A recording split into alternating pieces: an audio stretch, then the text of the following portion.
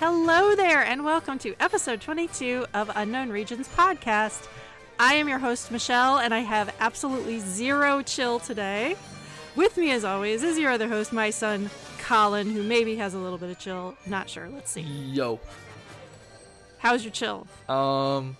Any chill? No, I'm a little chill. You're a little chill? Yeah. I have no chill, man. I have no chill. I know. Okay. You're freaking out. We are not doing current events today because this entire episode is a current event. Oh, I guess so. And we have a lot to talk about. Yeah. Oh, geez. So, the one and only current event and main topic today is The Mandalorian is back. We have episode 9 entitled The Marshal. Yes. With one L. Oh, yeah, it is. Yeah, it's one L. Did that strike you as weird that it was one L instead of 2? Yeah, I guess so. I didn't really think about that. Huh. I kind of noticed it, and then I was like, I wonder if there's a difference between the two, and I guess there's kind of a slight difference between the two things. Did you look it up? I did. I can't even remember what the difference is now, but okay. Anyway. So you have watched it how many times? Only once, actually. Only once? I know, I'm a fake fan. I'm a true fake fan. I mean, granted, I watched it at 3 a.m, and with you, I guess, we watched it at the same time. Via text, though, we weren't. Yeah. We were relaying. Well, actually, we didn't text each other at all until the end. Yeah, I don't think we were actually watching it simultaneously. We were at different parts the whole time. You finished it, I think, like 3 minutes before I did. Maybe. But, yeah, I only seen it once. But I do vividly remember everything. I can talk about it. Okay. Well, I've watched it enough for both of us. I don't even know how many times at this point. Wait, how many times do you think, actually? Maybe like 6. Oh, that's so many times. Because, I like to annotate as I watch. And the first time I watched it, I didn't annotate at all because I was concentrating on what I was watching. Right, I feel you. So, and then Dad watched it, so I watched it with him. Oh, yeah, I haven't even talked to them about it at all. Did they like it? Delaney still hasn't watched it because she's dead to me. What? I know. Why? She sucks. I don't know. Well, come on. Who knows? I know. What about Dad, though? What about anyway, Dad? Probably loved it because the boy. Dad loved it. Yeah. Yep, Dad loved it. He just loved the whole thing. It wasn't just because of the boy. Oh, yeah. But, all right, so let's get started. I think how we're going to do this is... Oh, wait. One thing. Yeah. Huge preface. Mm-hmm. We are recording an hour away from each other. Oh, yeah. He's not in the basement right now. Yeah, so if the audio is weird, I'm going to do my best to make it sound normal. But if it's weird just by nature and you hear humming in the background or a car honk or a dude yelling outside, it's just... Yeah, he's in the city. Yeah. I because of quarantine, it's kind of hard to find a silent place right now. Like at the music school. I would have gone to the music school and recorded in the studio, but you have to rent those out, and it was filled all day. So. Yeah, that's too bad. Yeah. But we'll do our best. Yeah. Hopefully it'll be good. I'm going to try to make it okay, but. Okay. All right, so let's begin. The episode starts with a bit of a prologue, which is pretty much mirroring episode 1, where Mando just lands on this random planet that we really don't even get to know anything about. No name planet. Oh yeah, I guess we don't know the name of that. But I really appreciated the very first shots of them walking through patches of light and shadow, light and shadow, light and shadow. Very, very lovely. I had you on my mind when that shot happened. I was like, oh, because it's like the first shot where it's the Mando armor, but it's like dark. Like I feel like every scene in the first, I might be forgetting like one or two things, but for it to start like the opposite of how it started last season, because he like walked it. I guess his armor wasn't like shiny yet, but it was like, it wasn't dark, I guess, But Yeah, I don't remember the lighting from that episode, but it just struck me immediately how they are literally going light to shadow, light to shadow, light to shadow, because it's like at nighttime, but there's these overhead lights that are causing them to walk into the light. Yeah. And out and in and out. So yeah, it's great. Just a reminder from Jon Favreau, we're dealing with light and shadow, guys, metaphorically. Oh yeah, I mean mostly shadow though, I would say. Well, yeah, I mean he is in an underworld type situation, so that would make sense. I did not expect that to be the first scene, by the way. Oh, isn't that funny how most of the I don't know about most, but a good deal of the trailer is from this first 10 minutes. Yeah. Pretty hilarious. Which is hilarious to me. Yeah. That's cool. I don't know. Good. That's good trailer making where they didn't give you much to work on because it's all over within the first 10 minutes. Yeah, that's true. There's only a few shots that were unaccounted for, I guess. So I love the whole hellhound in the shadows thing going on. That was cool. Just to remind us, this is mythical storytelling, everybody. The underworld. Come on now. This is the underworld that he's still going to visit occasionally, even though he's more enlightened now. He's still traverses the underworld. True. With baby in tow. Yeah. Super fun. I don't understand that, man. I feel like Baby Yoda just should not be where he goes. Like, I'm worried about Baby Yoda. There's so many examples in this episode alone where you're like, you need a babysitter, dude. Yeah. You cannot be taking this baby. Yeah. Dude. But again, it's metaphorical. He's bringing his new enlightenment with him. Oh, yeah. He's not leaving it with a babysitter. He's like, wherever I go where he goes where I go. Clan of two, yada yada. Yeah. Oh yeah. So anyway, yeah. So those hellhounds are interesting. Yeah, they're really cool. I like how they were like. I don't even know how to phrase this into words that make sense, but I like how they were kind of presented in a way that the Jawas are presented, but like menacingly. That's true. It's cool. That's true. Glowing eyes in the dark. Yeah. In the shadows. I like that. And also an interesting juxtaposition to later on when we see the other quote unquote hounds, the Tusken Raider hounds later, but that's true. They are they're out in the open. They can be communicated with. Big theme in this episode. Oh, communication. Dude. There's so much of huge theme. Yeah, that's huge. So I was eating that up because I'm all about that. Yeah, that was cool. I did not expect that. I did not expect that element to enter this series at all, actually. So it was cool to see him talking Tusken, which is like so weird. Yeah, actually speaking it instead of only just the signing. Yeah. But this is a big topic. I sent Colin my notes, which he has just told me he has not looked at.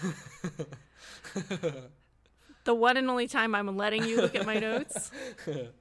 And you don't look at them. Okay, I'll pull it up. It's fine, though. It's fine. It's whatever. No. Yeah, I want to talk about the communication theme later. Okay. Big time. But just to mention, the cool graffiti all over the place in this underworld that he's in. I noticed during the credits that was done by an artist named David Cho. Oh. Who is pretty famous. Yeah, I know that name. I knew it too as soon as I saw it, and I was like, oh, duh. It looks a lot like his graffiti art, and that is just really cool. And he also had a cameo, which I didn't realize until I read the credits. He's one of the ringside guys. He yells out something during the fight. That's great. So that's cute. Yeah. Okay, so we go into the fight, and to a banger of a Ludwig track. Yeah, that was good. I remember that. Oh my god, that was good. There's a lot of cool new ideas he's working with here, which I dig. Different sounds, different styles. That is just that track. I would like that track, please. fully realized, so I can like run to it or whatever, is a banger. It's very good. I'm sure it'll be out at some point. I hope so. Okay, oh, man, so you really do have a lot of notes here. We see a lot of this in Dear God. we see a lot of this scene in the trailer. There's not a whole lot to comment on other than the fact that right away the question of the armor comes up immediately, because this guy Koresh wants his armor. Right. Like, he's lured him there, I guess, under the pretense of getting information about of where to find other Mandalorians. Right. But really, this guy just wants the armor, because he flat out says, that's John Leguizamo, by the way. Did you? Yeah. Oh, yeah. I know who it is. The credits. Yeah, I knew who it was. Everybody, I love the voice cameos the most, I think. Because they're the least distracting. You know, you don't see their faces, you just hear their voices. That's true. So that was really cool. Yeah. But anyway, so he just wants to steal the armor. Which is also a metaphor onto itself. Of course. Oh my God. Another huge theme in this episode. I like that. Armor, armor, armor, armor. Like, the whole thing. Yeah, it really is, actually. It really is all about the armor. It actually is. They're beating. It actually is. It actually is, yes. Oh, that's true. Beating us over the head. Oh my goodness. With this theme of armor. That's sick. Is there a philosopher who talked a lot about armor, like being a thing? Why does that ring a bell for some reason in my head? Armor being a huge symbol of mythology. I don't know. I mean, it just is. I guess obviously we have like maybe I'm thinking of something knights. Yeah. And that comes around too, because there's a literal freaking dragon that they have to fight. It's so hilarious. Anyways, dude. Also, actually, yeah, I just thought of something. It's actually kind of interesting how a lot of figures in mythology, and not even just mythology, but like in real life, who wear armor, a lot of the time they're not really perceived as human. You know, they're perceived as being the warrior, not the human. Like not the person who's like introspective. They're human, but they're not like humanistic qualities. They're not introspective. Right. They're not. They're right. More about the masculine, right? That I guess you can consider it that way. So oh boy, put a pin in that. I've got about 3 paragraphs on page 5. Yeah. Well, I guess all I'm saying is I think I know where we're going. And I feel dog. I feel. That's all I'm saying. Oh, it's great. This whole episode is just this felt very Star Wars. Good. It felt really Star Warsy, which was didn't it feel good? Yeah. Didn't it feel just really good? Yeah, I liked it a lot. Everything was resonating at like 100%. Yeah. And it was great. Dude. Okay, let me go on real quick. I'm freaking out. We haven't even gotten through the prologue. Oh my gosh. That's true. So yeah, he's like, I want your armor, and of course he's like, I think not. So they have a nice little action sequence, which was very cool. I love the one part, I don't know if you remember, but he just kind of punches a guy in the face with the side of his head. Oh yeah. There are moves. I remember that. Also, wasn't there one that was like, he just like did that, like with his arm? I don't remember. Okay. I just remember the sorry, they can't see the me, head. Yeah, that was cool. No, that was cool. No one can see you. I remember the headbutt, but not like a forehead headbutt, a parietal headbutt, if you will. Well, it would be temporal, but I thought parietal was like right by your ear, like above your ear. No, that's temporal. Oh, the temple, dude. The temple. Yeah, but whatever. Let's not argue about skull regions. You're really going to argue with a neuroscience major? An ex-neuroscience? An ex-con? Fine, I'll give it to you. Okay, so we see a lot of that in the trailer, but the action sequence, I liked a lot. Yeah, I did too. So kudos Jon Favreau, who finally got to direct an episode. There's a lot of action in this episode, so it was really kind of his wheelhouse anyway. I'm a fool. I didn't know. Like. Oh, of course he directed. Oh, of course. You remember? Yeah, you can bring that up later. Come on. You can bring that up later. Come on. Dude's got. I know what you're about to say. Dude's got to get some more tricks, man. Let's just say that. Come on, man. It's cute. Okay. So Mando obviously wins the fight. He follows Koresh outside, strings him up upside down. Oh, dude. And questions him about where are other Mandalorians. So he says, the only one I know about is on Tatooine. Now, obviously, at that moment when you're watching it, you don't know who he's talking about. But in retrospect, was he talking about Cobb or was he talking about the boy?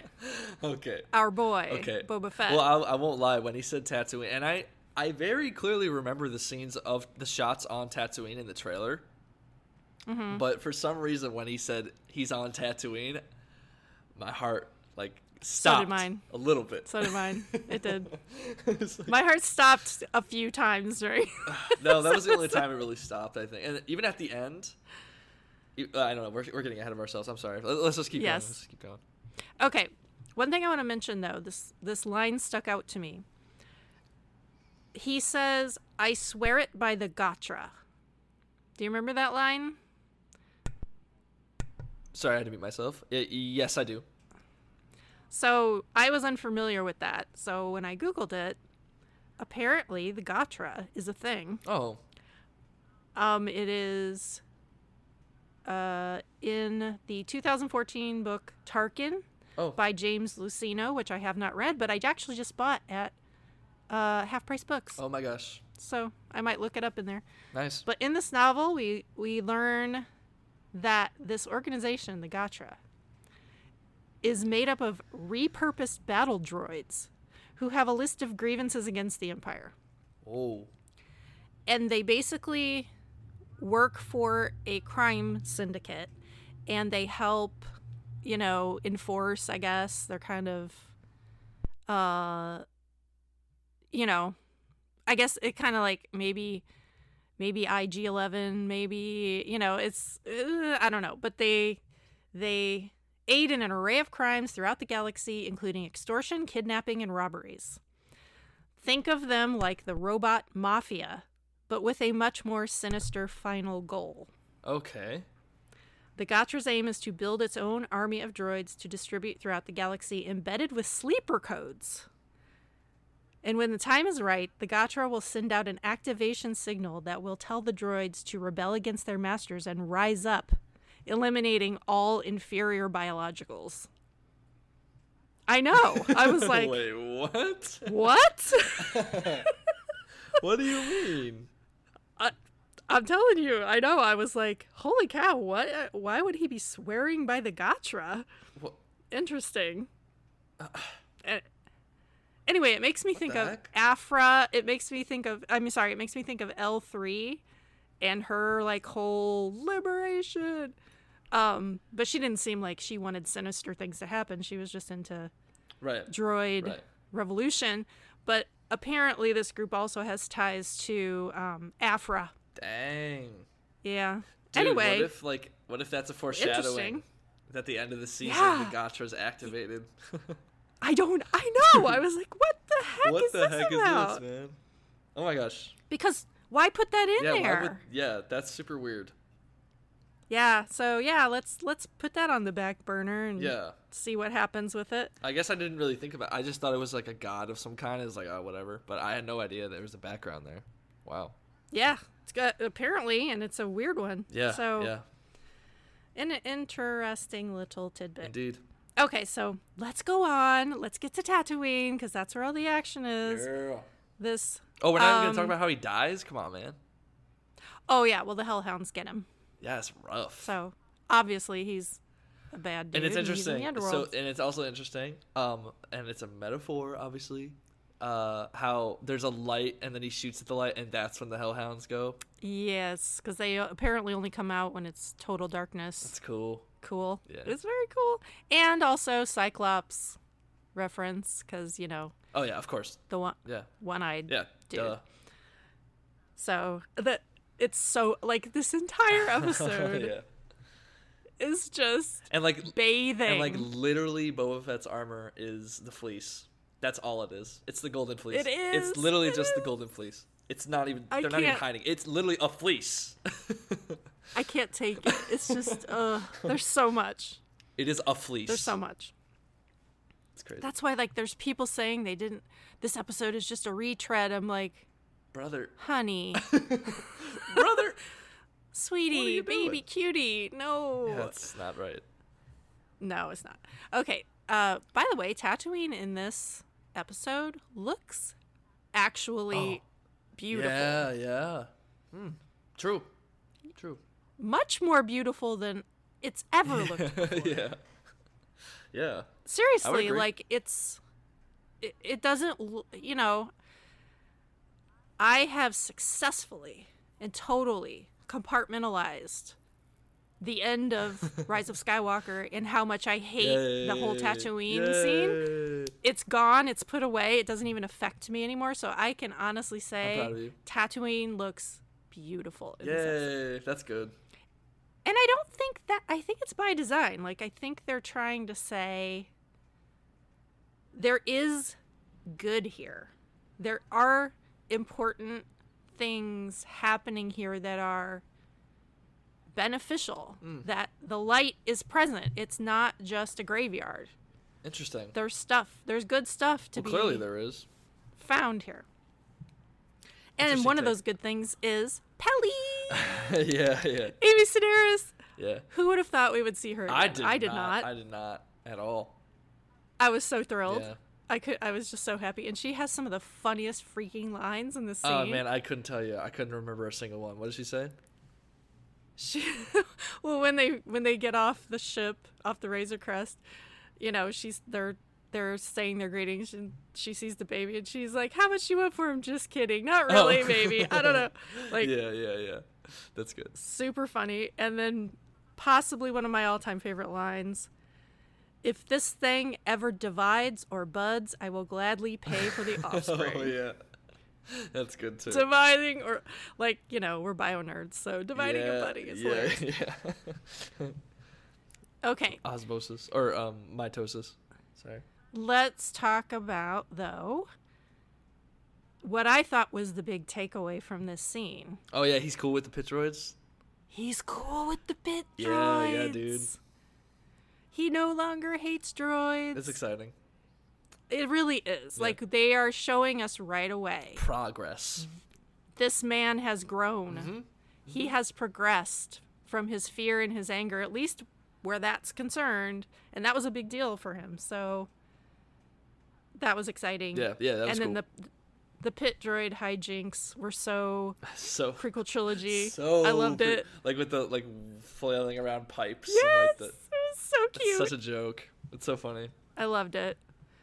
And a lot of people have noted this episode loves the prequels. Like, it's got so many prequel Easter eggs and callbacks. Oh yeah, and references. Like the dogs and the pit droids and the speeder with the of course pod car engine, which we'll talk about in a minute. Yeah. So that's a dope car, by the way. Not car, but vehicle. I like that. That was so funny when he pulled, he's like, Mando's got that rinky-dink little speeder, and then Cobb pulls up in his freaking juiced engine. Oh god. Yeah. Those two. Yeah, dude. Yeah, they're homies for sure. Best friends, as Tony would say. Oh, totally. We'll get to that in a minute, but I had to bring up my man. Yeah. Timothy Olyphant. God, oh my god, I love him. He's a busy man. He really is a busy man. Rightly so. He's amazing. Yeah. Okay, so can we just talk about for a minute my confusion about, he says very plainly he's looking for other Mandalorians so he can chart a path of coverts to find the Jedi. Yeah. But how? Yeah, actually. How is this helping you find the Jedi? I mean, does he just think? I do recall feeling that too. A moment of wait, just a minute. How is that actually gonna work? I had a moment like that as well. Because here's why it doesn't compute so much for me. Because the armorer, he's describing what the child can do, move things with his mind and do all this weird stuff, and the armorer's like, oh, I've heard of this. this is like the ancient sorcerers that we used to fight all the time. But like Mando's never heard of them. Right, yeah. So why does he necessarily think other people, other Mandos in other coverts are going to have any information regarding how to find the Jedi? I mean, yeah, I don't know. I'm a little confused. It doesn't make total nonsense, but it also doesn't make total sense. Yeah, so, I mean, what other lead is he ever going to get, you know? Like, this lead. I guess that's true. I actually think, I have the theory. I think that this lead is going to turn into something else. Like, I don't think this is what we're going to end up doing here. I think eventually things are going to turn a different direction, and that lead won't be the thing that's on the front of his mind anymore. I sort of feel that too, and I think because it seems too easy. It seems too easy. It seems like that's too quickly setting a goal. I think that is, it's leading us in a false direction, I really believe. I kind of think so. I don't know about false direction, but a different direction. Like, I don't think this season is necessarily going to be about finding these sorcerers. It's going to be more about, again, like his personal journey and, you know, maybe they'll make some progress towards finding the Jedi, but there's going to be a lot of other stuff happening internally for him. Oh, definitely. Than just that. But yeah, so put a pin in that making sense totally, because I'm not really sure it does. Yeah. I mean, again, like you said, who else would he be looking for to get info? I'm like, oh yeah, I mean, I guess. Yeah. I don't know. If he doesn't want to talk to, you know, ex-Imperials. Right. Yeah. Obviously. So yeah, okay, I guess it kind of makes sense, but we'll see how that progresses. But yeah. Okay, so Peli tells him that there's this old mining colony called Mos Pelgo. Oh, wait, R5. R5, any reaction to R5? Well, I mean, you gotta love it, man. You gotta love it. The way that it was framed with Peli being like, oh my god, you're such a piece of trash. Oh my, can you hurry up? Like, what are you doing? Let's go. Yeah. Poor R5, he just never wins. Poor guy. But I also loved the shot so you see R5 like rolling up, and that's cool, and then the camera changes to like the other camera team behind him, and it shows it from such an angle so that you see like where the busted, what's it called? Oh yeah. Converter? Not converter. Converter, yeah. Is it converter? Okay. Yeah. Or no, it's not a converter. No, it's not right. That doesn't sound right at all. God, we suck. Oh, motivator. There you go. Yeah. Motivator. Yeah. So I'm not a fake fan. But yeah, I love how they do that. I love how whenever they bring back a reference to OG stuff, they always build on that in some way. It's never just like spoon-fed, like you see R5 for a second and then he's gone. It's always just like you find out what he's been doing, you know what I mean? You find out what they've been up to, and it's handled nicely. I don't know. I like how they do that. I do too. It's, again, I know we mentioned this during season 1. They just seem to understand how to walk that line between pleasant nostalgia and they sometimes walk right up to the line. Yeah. Maybe even put a fraction of a toe over the line. Yeah. Maybe a couple of times. But it's never like offensive like some other movies we won't talk about today because it's not worth talking about. I don't know how I never pick up on that you're talking about that movie until like a certain point, and then when I do, it's always funny. Every time. But I mean the comparison, or the contrast, I should say, is glaring. Like, how can you not notice it? It's just, oh yeah, dude, it's so much fun in The Mandalorian most of the time, and it just was not in that movie. There's no finesse over there. No, the finessing is strong in this series. Yes. But yeah, dude, let's talk about. Yeah, I'm looking at your list. So okay, so yeah, she says that there's a old mining colony called Mos Pelgo. I love Mos Pelgo, by the way. So do I. I love it. I love that addition. It's like, well, I mean, obviously it was as Western as Western can be for the first few scenes. It just. And I love that, dude. Stranger riding into town. Yeah. Going up against the Marshal. barkeep in the cantina. Even the bartender, the like thing. he walks into the bar, and you know that those famous scenes, like when the thug walks into the bar, and like his spurs are jingling, and then the bartender like looks over and he's like worried and he's like looking around to see what's like, dude, all the tropes were there. I love that, dude. But it wasn't like, oh my god, eye roll. It was like, oh, this is so cute. And I think the reason why it felt so fun, first of all, Timothy Olyphant. King. Doesn't get any more Marshal. Like, he literally played a U.S. Marshal in Justified. That was his character. Yeah. So he's so typecast. And I mean, Fargo, come on, bro. And is he a Marshal in Fargo too? What is he in Fargo? Or is he FBI? No, I think he is a Marshal. Is he really? I actually think he is a Marshal. I'll have to check on that. I'm going to look at it right now. I didn't even think about I'll check it up. that. He might be a Marshal in that show too. And I don't know if you know this because I've never watched Deadwood. I don't think you have either. But he was on Deadwood earlier in his career, and the guy that plays the bartender also was on Deadwood. So, oh my gosh, clearly they did it on purpose. Like, it's cute. Yeah, it's awesome. It's so cute. I should check out Deadwood. You know, I tried to watch Deadwood when it was first on, and it was so gritty that I couldn't. I just couldn't watch it. It bothered me. So I haven't tried again recently. Maybe I should. My sensibilities have changed in the last 10 years. So I should give it another chance. The cast is out of this world. Everyone on that show is either super famous now or just has had a really steady career since then, probably based on their work on that show. But anyway, what was I going to say? Oh, before we talk more about what happens in Mos Pelgo, the montage of him traveling to Mos Pelgo, that's kind of when Tatooine just looks beautiful in every shot. And we see him again hanging out with the Tusken Raiders. Yep. And using sign language again.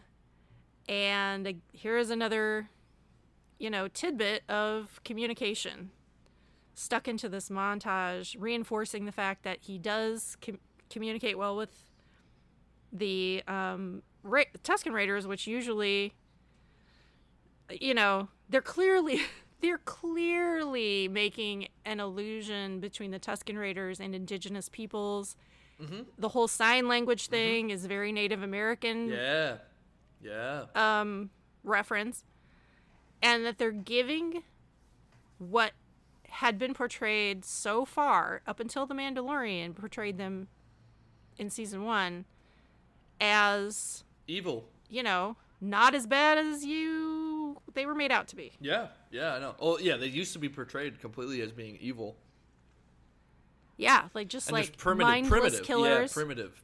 Animals. He calls them animals. Anakin calls them animals. He, murders them all, obviously, and Attack of the Clones. So interesting. Anakin is such a poster child, man. What a poster child he is. He is sometimes. All the time. I feel bad for him, obviously, but he made a lot of mistakes. Yeah. As we know. So, but just gonna say, here's another reference to communication in a montage, and it just keeps coming back. Yeah, that's not the only montage. Isn't there multiple montages where he's talking to them and? Well, he's in this one is the montage, and then they actually talk. Yeah. Later. That's true. And that's when we find out he can actually speak their language. It's not just that he knows the sign aspect. He also knows their spoken language. How does he know their language is the question. Exactly. If we don't find that out, I want to know what the heck he's been up to. Yeah. Huh. He must have spent a good amount of time on Tatooine. And if so, how did he not know about Mos Pelgo? Jabba, perhaps? Yeah, maybe. Maybe. No, he would have been. Well, yeah, maybe. Maybe, yeah. I don't know. But then he probably would have known Boba Fett. I don't know. That'd be weird if It's real complicated yeah. when you start thinking about it. Yeah. Okay, so we talked about, the face-off, the total Western trope face-off with the gun with the hand reaching for the almost at the pistol on the side, and then the Mando was blurry. You can see it. You know what I'm talking about? from Cobb. It was from Cobb's perspective, but it was like his waist, and you see him grabbing for the pistol, and then Mando's on the right side of the frame, and he's blurry. It's like, dude, this is so good. I'm a film nerd, guys. If it wasn't. And the other thing that struck me was Cobb's entrance is basically the same as Din's entrance at the beginning of season 1, where the silhouette of the armored dude standing in the doorway of a cantina. They do that a lot, I feel like, in this episode, where they have visual references to episode 1. Oh, yes, of course. Yeah. But I have to tell you, I lost my breath when I saw him standing there. Oh, you thought for a second.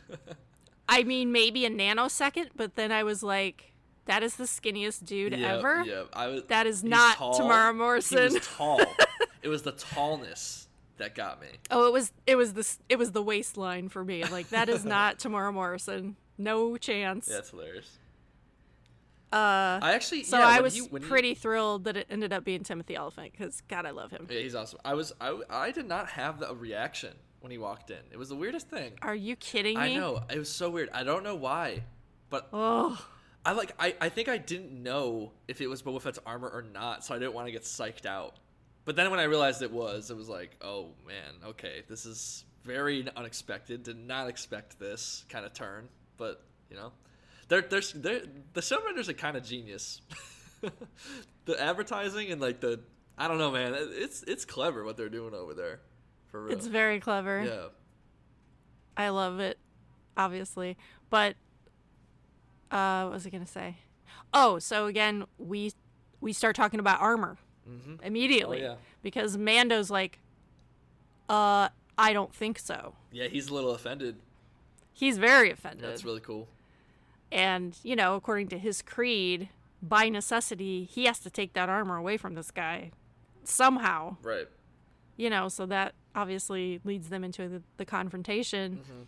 That is interrupted by, at first, what I thought was like an earthquake. Like, I was like, are we having biblical earthquakes now? Like, what's going on? I actually thought it was a Sarlacc pit. I thought it was going to be like a giant Sarlacc pit that just opened and swallowed the whole town. That would have been crazy, but that's what I thought it was going to be. That's But funny. no, it was just Dune. It was just Dune. It was literally the entire just Dune story just invaded Star Wars. It's fine. It's totally fine. It's Dune, or it's actually I have a little later on we talk about the krayt dragon. There are a couple of very famous desert dragon-y monsters. One of them being obviously Dune. The other one being the giant sand snake from Beetlejuice. Oh, true. And then I saw a couple of memes of the big worm in SpongeBob. Oh. But he's in the water, so I don't know that I count him. Oh, come on, dude. He's a water dragon. The giant, what is it? The giant Alaskan bullworm or something like that? Oh my god, of course you remember exactly what it's called. It's big, scary, and pink. Oh my lord. It's so famous, man. All right, so back to Cobb Vanth for a second. There had been rumors that this character, I saw a couple of people bring him up in the past year over rumoring, like, oh, is he a person that has been talked about before? He's from a series of books, the Aftermath novels, which I read the first one and then did not read the other two because that's how I am. I'm terrible. Okay. But they're written by Chuck Wendig, and he is a character in those novels, so this is not a brand new character. It's actually them pulling in a character from the novels, which is really cool. I love when they do that stuff. Yeah, totally. And he fits, his story, I guess, is more or less basically the story he tells about the mining collective coming in overnight and enslaving everybody.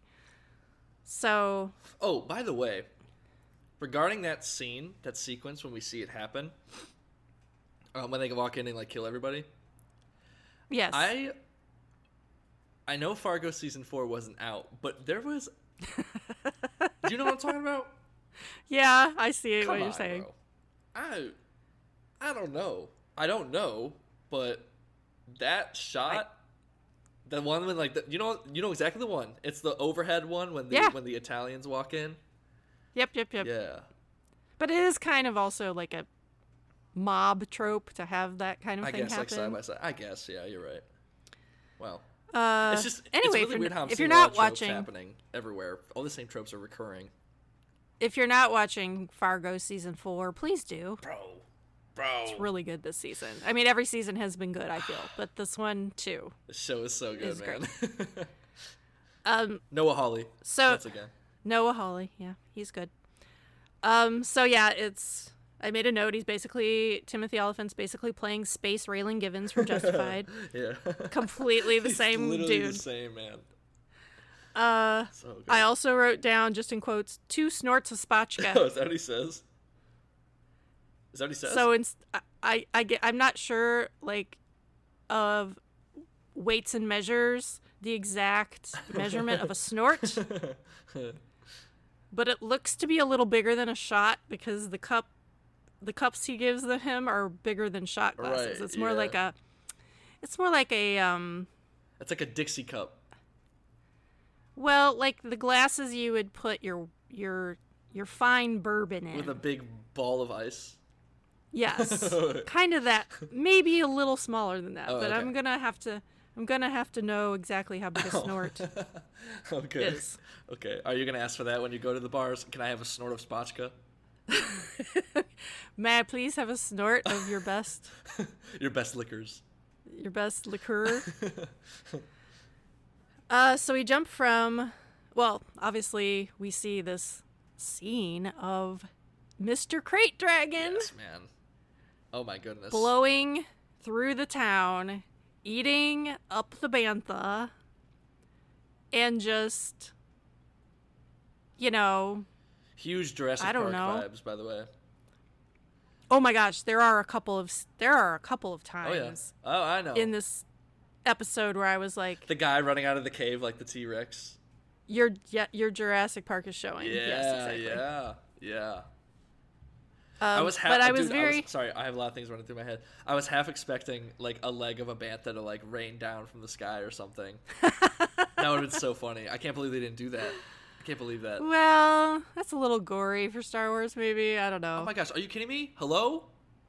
I know, the end. But... No, Wampa getting his arm cut off, Luke getting his arm cut off, the arm of the dude that Obi-Wan cuts off his arm is literally shown on screen. I don't think it's too gory. I know, but that's the only blood in the entire series. Okay, there doesn't even be blood. Anyway. If he gets eaten, there would definitely necessarily be blood. What if you just saw it like drop in front of a character just going like that? That would be hilarious.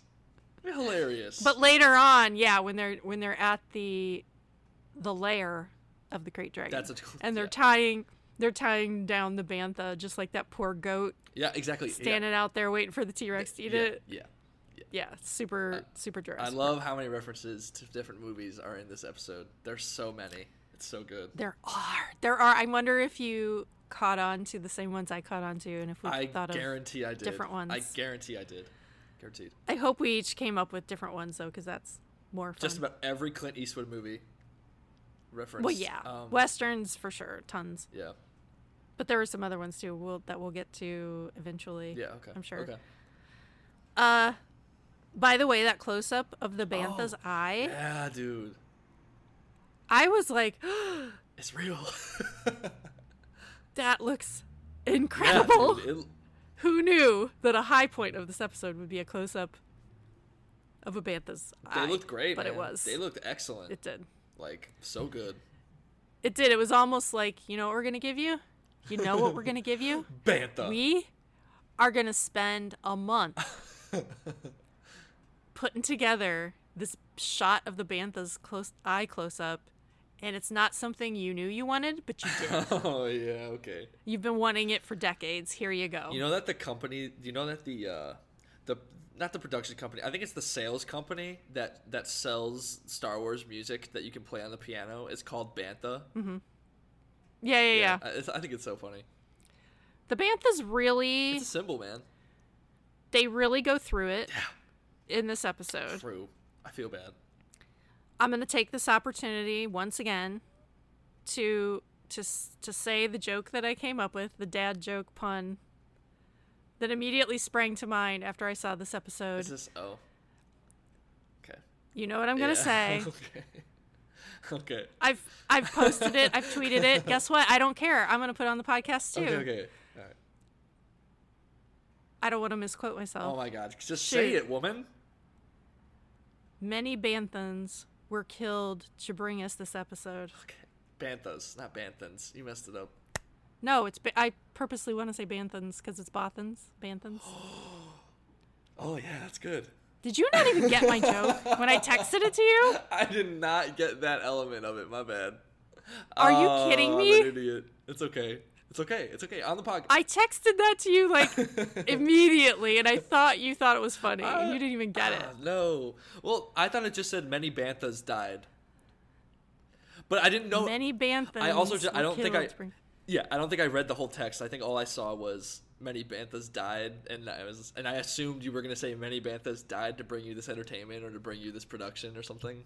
I did not notice that. Let me find that text. Did you actually say that? I'm sure that I texted that to you because I was like, oh my God, I'm hilarious. You know, no one cracks me up more than I crack up myself. That is very true. This is a well-known fact in this house. That is super true. Where is it? Sorry, continue. I'm just going to... Yeah. Well, just to mention the banthas again. There was a lot of bantha sacrifice, but also a lot of bantha care. So immediately, again, my mind went straight to Native Americans, the bison, the buffalo. The bison that they pretty much revered. Like, they knew that these animals were their lives. Yeah. Oh, yeah. I mean, they followed them. So even though they had to kill them, you know, to use their hides and eat the meat and use the bones for tools and whatever, they still respected the hell out of these animals. And as funny as it was seeing the Tusken Raider using that thing to pick as a flossing device, because I've never seen anything so funny in my life. Again, it was hilarious, but also after I thought about it for a while, I'm like, okay, I'm really seeing this heavy connection between the Sand People and Native Americans, and they're even going so far as to say the banthas are their version of bison, and they have to kill them, and they have to eat them, and they have to sacrifice them to keep their villages safe, but they also take very good care of them, and they respect the heck out of them. So yeah, I'm detecting very cool. There is some heavy, and I'm gonna have to bring philosophy. There is some heavy, like, us versus them.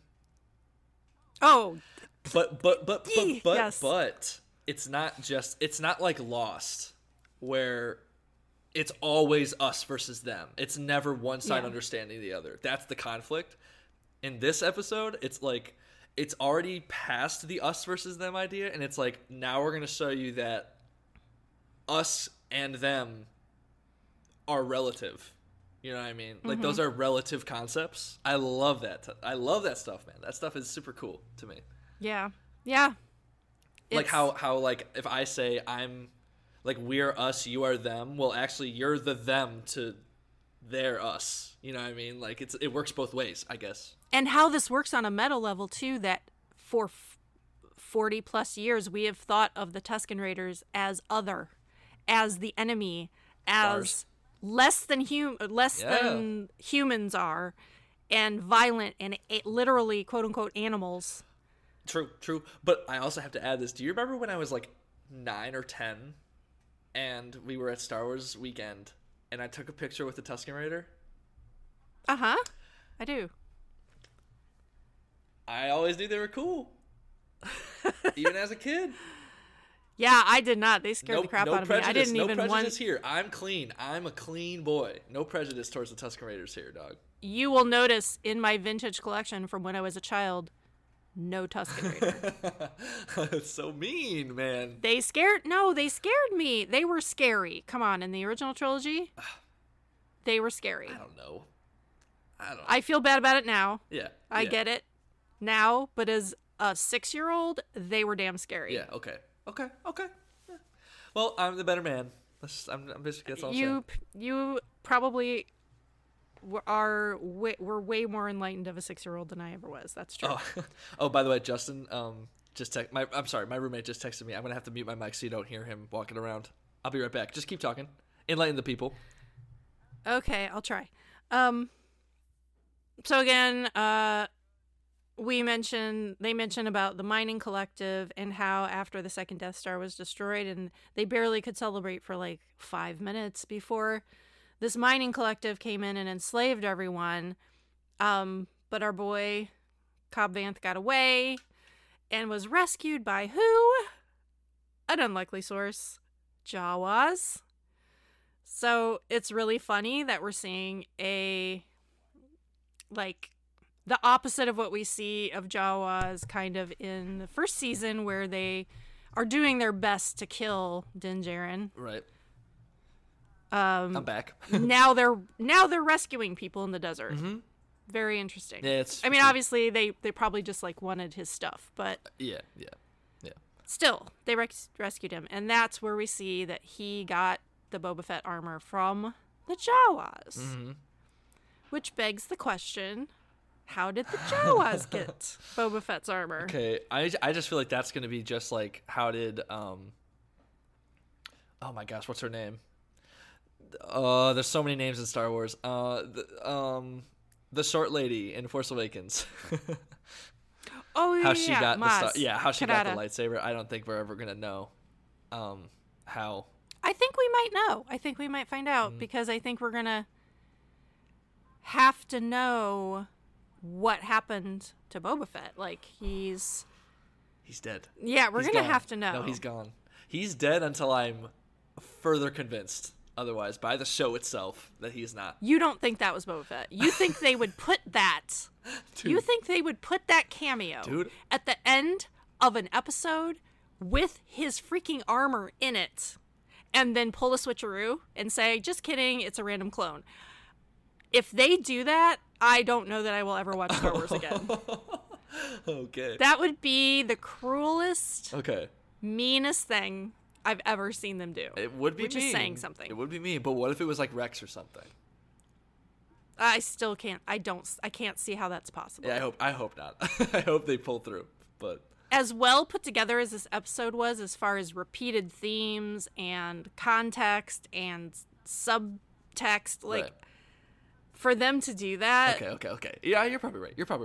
Dave Filoni is not gonna do that. Yeah, I hope not. He's not gonna allow that to happen. Yeah, I doubt it. I don't think. I doubt it. Again, I will be this podcast will be no more. You'll have to find another person to talk to because I'll be so angry. No.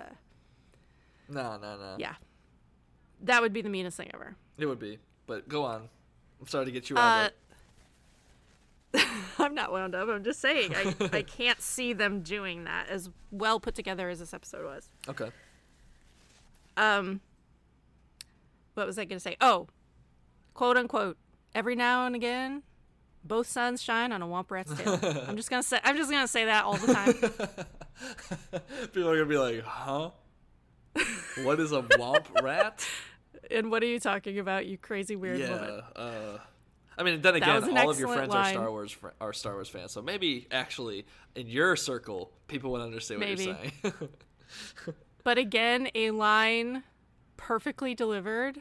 Yeah. By Timothy Olyphant. Oh yeah, who else is going to deliver that line?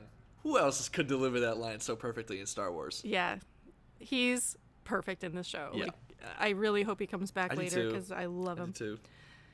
Okay, so back to the whole Hellhound thing. Cobb and Din, they have their little speeders and their little measuring contest with whose speeder is bigger, sort of visually. Like, they don't say anything, but visually it was a visually funny gag. Are you saying hold up, are you saying there's some Freudian references in Star Wars? I'm saying that was a definite Freudian reference. Yes, it was a joke and it was funny and I got it, and kudos. Tough. I mean, lightsabers are the prime choice for the Jedi and Sith, so I guess. Come on now. But this was super funny. Plus, if that's not Anakin's pod engine, I don't know. That? Did you even bring that up? I mean, it's written in my notes, but somewhere. Yeah, dude, that's a big thing. You freaked out when I did freak out.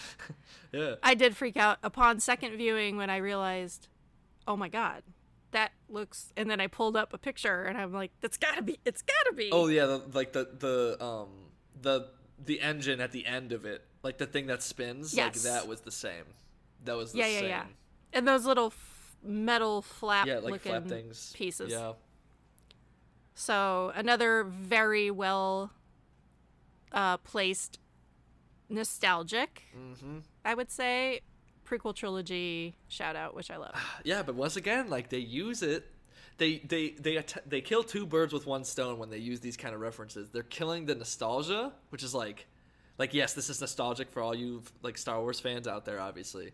But then it's also we're gonna use this though. This is a theme this is a variation on a theme. You know what I mean? Yes. I love that. I love that. It's super cool. It's so not lazy, and I love that. Yeah, no, it is not lazy. None of this. That's why I'm getting kind of upset with people who are saying that this episode was lazy and a retread. I'm like, you guys, it's not. Well, what are those people? It's just not. What are those people saying? I haven't heard about this. I don't look on social media about this stuff, so. Well, it's there. I've seen some people. I'm trying not to read this stuff because it just gets under my skin. But whatever. That it's too similar to the episode with Omera and him helping them defeat the Marauders or whatever. The little village. Oh. The pretty lady with her daughter. That whole thing. Really? Yeah. It's not at all. No, dude. How is it that it's not at all? It's literally not. Oh, man. I don't understand it. Whatever. Those people are dead Don't to get me. that criticism. It's fine. We finally get to see Boba Fett's armor launch that single rocket. This is my claim to fame for this one, man. It's great. The reference? Twice. He does it twice. Yeah, I know. But the one, well, what is the wait, he does it twice? He does it twice. They show him doing it when he runs the mining collective out of town, and then he does it again with the krayt dragon. Really? I don't remember him using it on the krayt dragon. Yeah, when Mando says get his attention. Oh yeah. Oh yeah. And then Cobb's like, well, I got his attention now. What? We're about to die, so help. What are we doing here? Yeah, dude. And I love the chink on the helmet. Oh yeah. The thing that slides down. Yeah. I don't think we've ever seen that happen. Not in live action. Yeah. Definitely not in live action. That's so dope, man. But yeah, so can I tell the people what I noticed? Sure. Okay, cool. Tell me too, because we really haven't talked much. Oh no, I told you about the Iron Man. Should I just talk about that now? Does that happen right around this time? It happens the first time he shoots the rocket. It's not when he shoots it at the krayt dragon. Oh, okay. So yeah, go ahead. It's a good time now. So when he's chasing the gang guild out of the bar in Mos Pelgos, is that what it is? Mos Pelgo. Pelgo, yeah. There's a scene where, or not a scene, but the sequence is that he walks out of the bar while they're in their little speeder, kind of taking off, trying to get out of there, and then he kind of bends down so the rocket comes into frame. Mm-hmm. But he's on the left side of the screen. Yes. And you can see the speeder kind of going, and it is exactly the same to a T. Even the timing of it, even the explosion, the way it looked was the same. As what? The scene, I'm going to explain. As the scene in the first Iron Man when he's in the Middle East, kind of taking out everybody once his suit is he's got his suit, his official suit, and he's just wrecking everybody. When he turns, he's on the left side of the screen, and he shoots a missile at a tank, and the tank blows up, and he shoots the missile, but the tank doesn't blow up yet, and then he turns around and walks towards the camera, and then it explodes behind him. Granted, that does not necessarily happen, but the frame of it, where the speeder was relative to where the missile was being launched, and how, there was like a second before it blew up, and then you see it blow up in the distance. I don't know. So indeed, it's Jon Favreau's speciality. Yeah, there's rocket launchers. No question in my mind. No question. He wanted to do That's that. cool. Yeah. No, I did not notice that until you mentioned Watch it again. You will notice it 100%. Watch that scene and then watch that. It's the same. So cool. That's a very cool. What would you say? It's a parallel. Parallel, yeah. Okay, so we get to the part where Cobb and Din come into that area, and they start hearing growling, and it's getting scary. And then we see the, I guess, maybe Hellhounds 2.0 coming out of the shadows into the light. And then we realize, oh my god, those are the sand people's dogs. Little that doges. which I had to look up. They do have a name. They're called mastiffs. Oh yeah, I saw that in the notes. I did not know. Kind of like mastiff, but like that's a dog breed. Yeah. But mastiff. And again, here's some more communication happening where this is when we find out Din can actually speak their language. He doesn't just know the hand or the sign language. He knows the vocal language as well. Yeah. And starts speaking to the mastiffs, and all of a sudden, they're cuddly puppy dogs. Yeah. Yeah, isn't he like rubbing one of their bellies at some point? Yes, he's like, he comes over to him, he gets down on his level, he's like scritching him. Yes. And then, so again, like, he's communicating with these dogs, and the whole time Cobb's like, what are we doing? What's happening? What are you doing? Oh my god, we're about to be eaten. I just came up with a good pun. So he's fearful. Hold on, I just came up with a good pun. You ready? You're going to be proud of me. Yes, go. Mando's best friend. Slow clap. Yes. Oh yeah, snaps. Yeah, we snap so we don't clip. I forgot.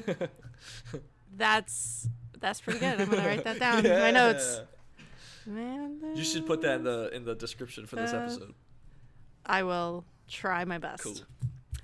Okay. So after that, the sand people actually come out, and he's speaking to them, and he's signing with them. And Cobb's like, what? Yeah. These guys aren't cool. What? Like, no. What? So they end up going back to Sand People Town? I don't know what they call their little villages. They go with the sand people? Yes, they go back. That's when we see one of them flossing the bantha's teeth. Yeah. In possibly the weirdest, like, who... Who would have thought they needed to see that? I almost fell over. It was so funny. Did you actually think it was funny the first time? I actually thought it was one of the funniest things I've ever seen in Star Wars.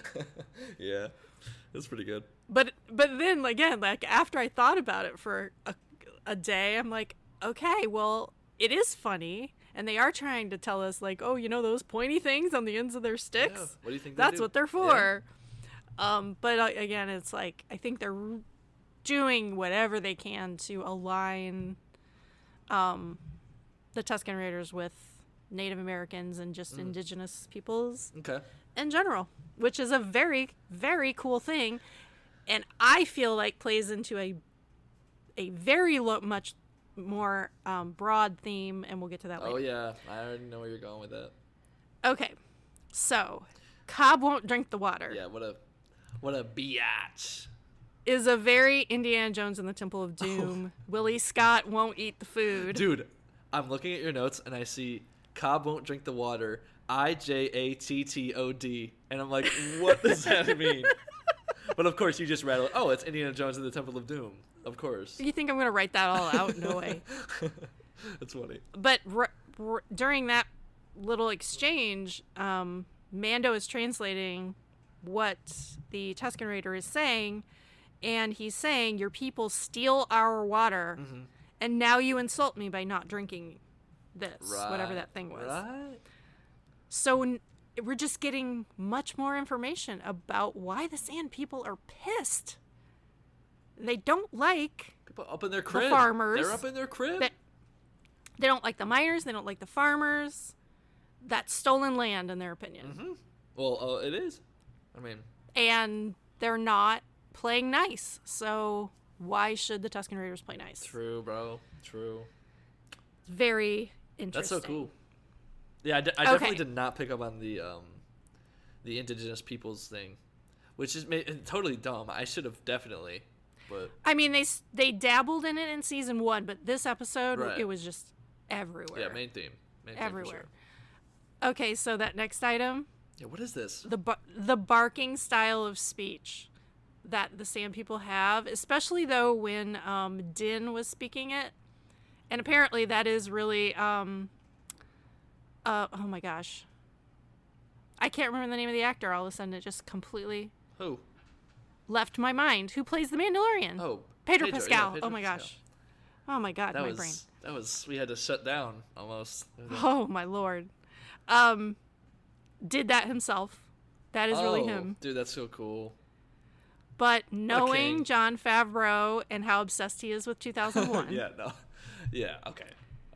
He sounds a whole heck of a lot like the Dawn of Man. Do you really think so? Go back and listen to the back. Dawn of Man. But I feel like I would have picked up on that. Maybe, yeah, you watched it 6 times, so maybe it does take a few times to It didn't occur to me until the 3rd or 4th viewing where I was like, okay. Why does this sound so familiar to me? That's so funny. And then I was like, oh, Dawn of Man. That's great. I'm probably just hallucinating, but I mean, you never know. There's a lot of shots. There's a lot of shots that are kind of just reminiscent of the beginning of the movie, where. Oh my God, you're right. Yeah. The landscapes are very Dawn of Man. Yeah, for sure. I'm sorry, if I'm just talking like everybody knows what the hell I'm talking about. Yeah. The first third of 2001: A Space Odyssey is prehistoric times, basically. Man, as a species, has not evolved quite to Homo sapiens. They're still very ape-like, and they look ape-like, and they communicate by barking and grunting, but Kubrick shows a lot of landscapes, and it's kind of a desert setting. Yep. Oh yeah. Very Tatooine-y, maybe a little more green, a little more water. Yeah, there are like trees and shrubbery. And I swear to God, 9 times out of 10, whenever I see Jon Favreau doing anything, he's wearing a 2001 t-shirt. Dude, he was literally wearing a Dawn of Man t-shirt at the Mandalorian panel. It was the shot of him throwing the bone. The monkey. Yes, he was. That was so cool. I was actually going to shout out something, but I didn't. Lynette persuaded me not to. Oh, during the panel about this t-shirt. Yeah. You know what? I may just have to find a way to ask him. Come on, man. Yeah. Own up. Is that 2001? Come on. Oh no. All these beautiful landscapes. Yeah. The barking language. I see. He's having a field day. Dude, this episode was a field day. It really was. The references and just everything. It was so good. Yeah. You know what? Oh, by the way, really quick. One interesting observation that I had about this episode. Baby Yoda. Okay? We haven't mentioned Baby Yoda once, by exactly. the way. That? Because Baby Yoda was just there. He was there. They kept cutting to him because they know they have to. But this one was not about him. No, not at all. And honestly, I really think that's cool. And I especially think it's cool that Jon Favreau wrote this one and that it wasn't all about Baby Yoda. Because I feel like it would be such an easy thing to make the first episode of this season be a sellout episode so that everybody who's obsessed with Baby Yoda, so they get mega views, you know what I mean? And props. Big props. Big props. I'm glad they stuck through with the art, you know what I mean? That I appreciate that. Yeah. And hey, don't get me wrong. I love a cut to Baby Yoda shot as much as the next person. He's handled perfectly. It's just he's adorable in this. A couple of times, with him hiding inside of his little egg, that was that's adorable. That's amazing. Him getting in the little spittoon pot, kind of gross, but also adorable. Oh yeah, yeah. Him, his ears flapping in the breeze when they're going fast. Oh, yeah. Everybody loves that. Yeah, he's hanging out on the side of the speeder. That's amazing. That's just. He likes to go fast. He's Ricky Bobby. Oh. Ricky Bobby. In fact, at this point right now, I'm gonna require a button or something that has a picture of him with his flapping ears that says, "Help me, Tom Cruise." I want to go fast. Help me, Tom Cruise. Yeah, help me, Tom Cruise. Yeah, I completely noticed that too. That he was just simply there. Mm-hmm. And again, I think it's like he won't let even anyone babysit him anymore because he has got this bond now. Right. He doesn't trust anyone else to take care of him unless it's really do or die time. Right. And it's like, okay, he's learned a lot during this first season, and he just represents that part of him now. Mm-hmm. Like, I'm not you have to be with me at all times. You're a part of me now. We're a clan of two. Yeah. We shan't be separated. It's so interesting. I love that. Cool. That's cool. It's really cool. Okay, so again, when they're back at the Tusken camp, and Cobb is still like not loving these guys because they've attacked. In his opinion, they've attacked us. You know, it's just like Lost. It's just like Lost. They've killed our people. They've attacked us. We all know we're not the only ones on this island. Yeah. Sorry, I digress. Yeah, but speaking of, just watched that episode today. Hype. Yeah. Hype. God, I can't wait to... I can't even tell you... I mean, I love that The Mandalorian is back, but I'm almost like, dang it, because now it's going to be 2 more months before we can start doing Lost episodes, and I'm dying to do Lost That's not necessarily true. Oh, it's definitely true. Okay. It's definitely I guess it all depends on you doing the work, so... Yeah. Okay, sorry, I keep getting distracted. Yeah, oh my gosh.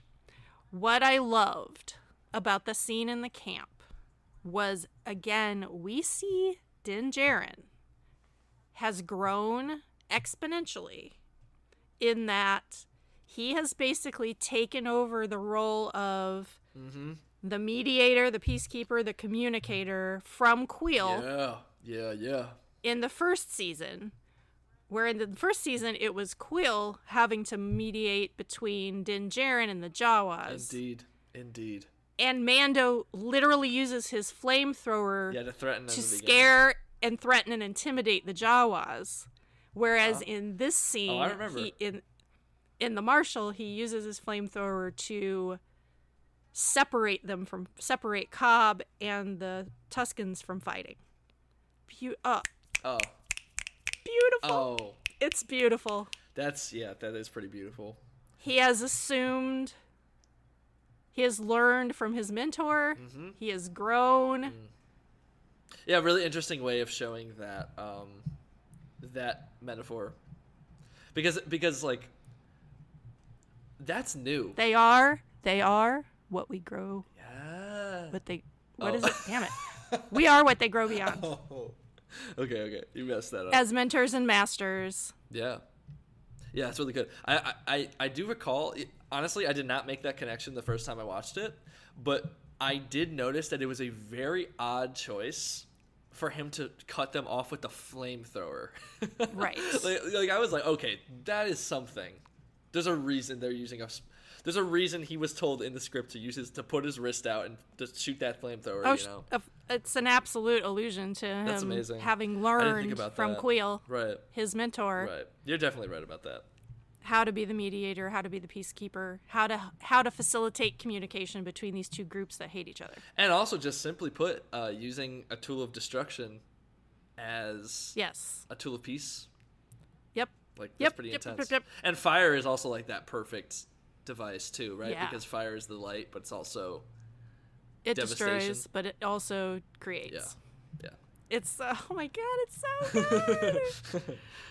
I'm gonna say that 7,000 times. This episode is so good. I already do that. I do that so much. I probably annoy so many people.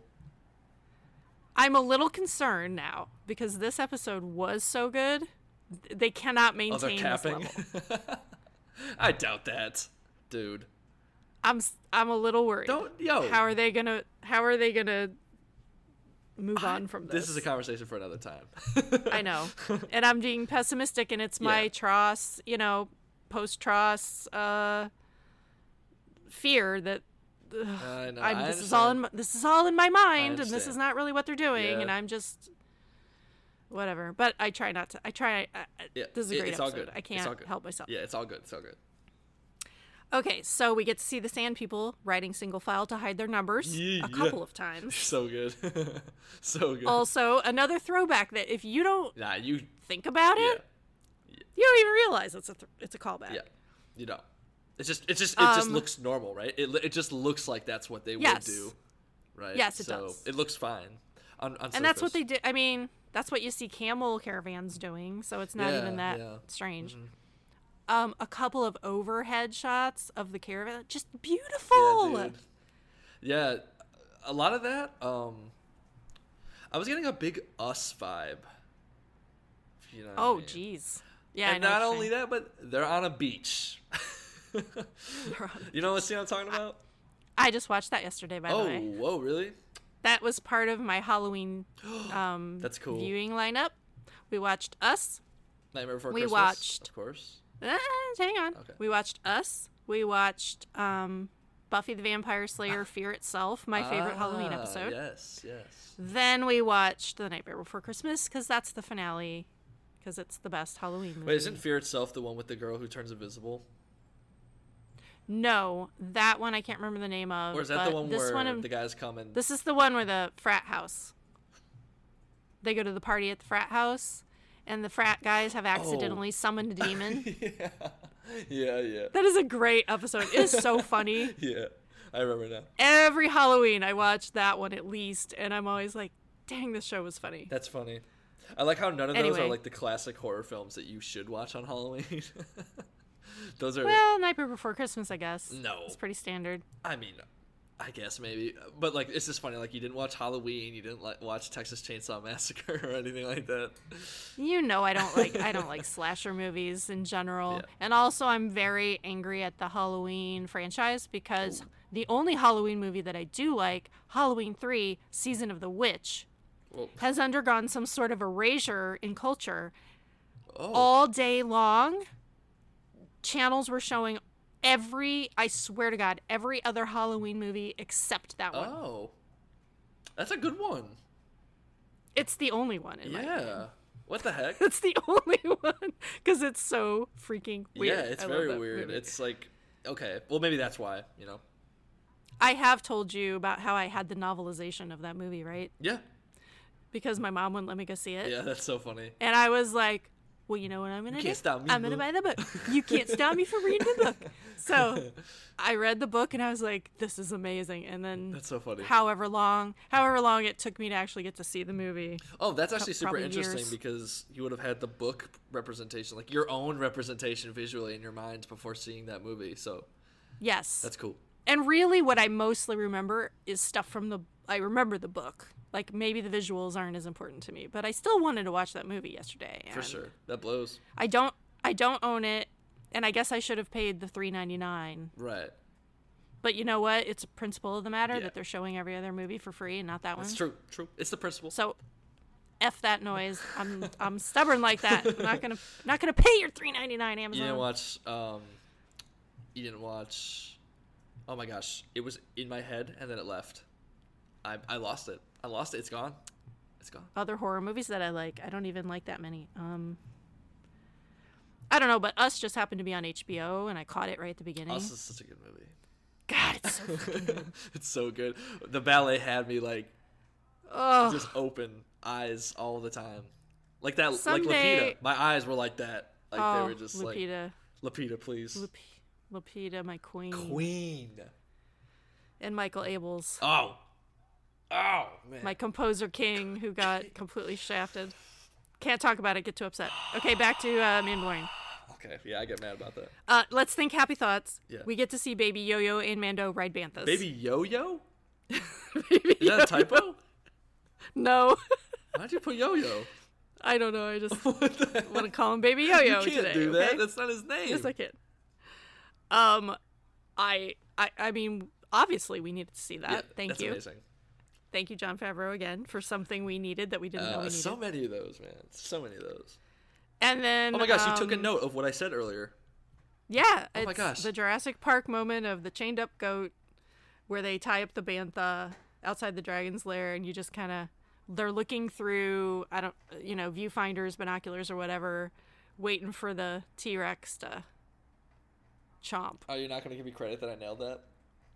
I'm giving you credit right now. That's right. So we did both pick up on that. Oh my gosh, that's awesome. And totally. Also the binoculars, even still a reference because of the kid in the car. Well, that's what made me think of it, because they kept showing it through them, and I'm like, okay, why is this familiar? Yeah. Oh yeah. But it's the goat. It's also a Star Wars reference at the same time because of Episode 5 when they see the walkers coming up, they do that thing. I also got that. That is true. Yeah, I guess. And obviously in Episode 4 when Luke is looking at the Tuscans through the yes, which is probably honestly what he was going for, but probably. Yeah. But still, I was like, so many. Tied up goat. So then what do we make of the krayt dragon eating the dude instead of the bantha? Was that just supposed to be a joke? I mean, they played it off as a joke. Well, okay, a few things. One, I thought that was a big nod to Episode 2 when the big, I forget what that animal's called, but the spider claw animal, like the big one that hisses, kills the Geonosian that's taming him. Do you remember that? True. I don't know. For some reason, I got a big vibe of that. It's totally different, really, on a different level, but I got a vibe of that. And then they very much play it off as a moment of comedy, because then I didn't really think it was funny though. Cobb and Din Djarin have a joke about it a little bit, a funny line. Oh, but if you're me and you're watching everything through metaphorical goggles, right? It's like, okay, you're trying to control this thing. Mm-hmm. You're trying to metaphorically control what I think that dragon represents, which is like the beast within. The id. The aggressive. The id. Yes. Yeah. The aggressive, I guess more masculine. Of course. Uncontrolled, toxic part of yourself. Oh, well, hold on. And he eats he eats the person instead of the bait. Hold on. What? Now, there is one thing in this episode that I'm very interested to hear your take on. There's one thing. It is when it's already blown up. Okay, the krayt dragon's blown up. Its guts are spewed everywhere. Yes. And the Tusken Raiders and all those guys are in there digging around for stuff. Okay? Yep. See page 4 of my notes. There's about 3 paragraphs. Okay. We will definitely get to it. It's big. It's a big deal. Okay. Does it have to... It's a big deal. Do you address the white sphere that they find? Yes. Dude. Oh, yes. So you're saying he. I don't necessarily know. I'm saying he, and I'll tell you why in a little bit. Okay. Okay. So the dragon lives in an empty sarlacc pit because... Epic. The dragon ate the sarlacc that used to live there. Epic. And, could this be how Boba Fett escaped? Yeah, okay. What did we say in our last episode? What about Boba Fett? Okay, what up? Where you were like, are they going to show us how he got out? I don't really think they are. I said what they're going to do is maybe not tell us explicitly how he got out, but they're going to make an allusion to how it was possible that he could have gotten out. And there are a couple of allusions in this episode. Which is awesome. To plant seeds as to maybe how he got out, and this is one of them, I feel like. That's cool. But we'll find out. I really do want to know specifically how, but... It'd be cool if he's trying to do a meta Hitchhiker's Guide to the Galaxy, but within the show, if you know what I mean? Like he's setting up these different plants, and you could follow either of them, and all theoretically that could be how he escaped.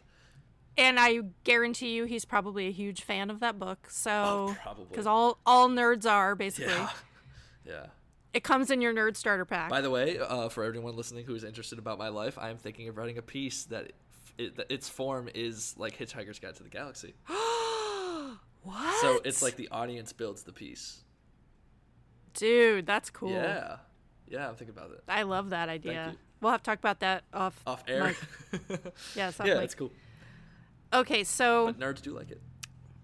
They make a point to have Din Djarin again translate the Tusken Raiders, saying that they make these offerings of the banthas to the dragon because they've studied the dragon's digestive cycle for generations. So there again there's a reference. These are the indigenous people from this planet. Right.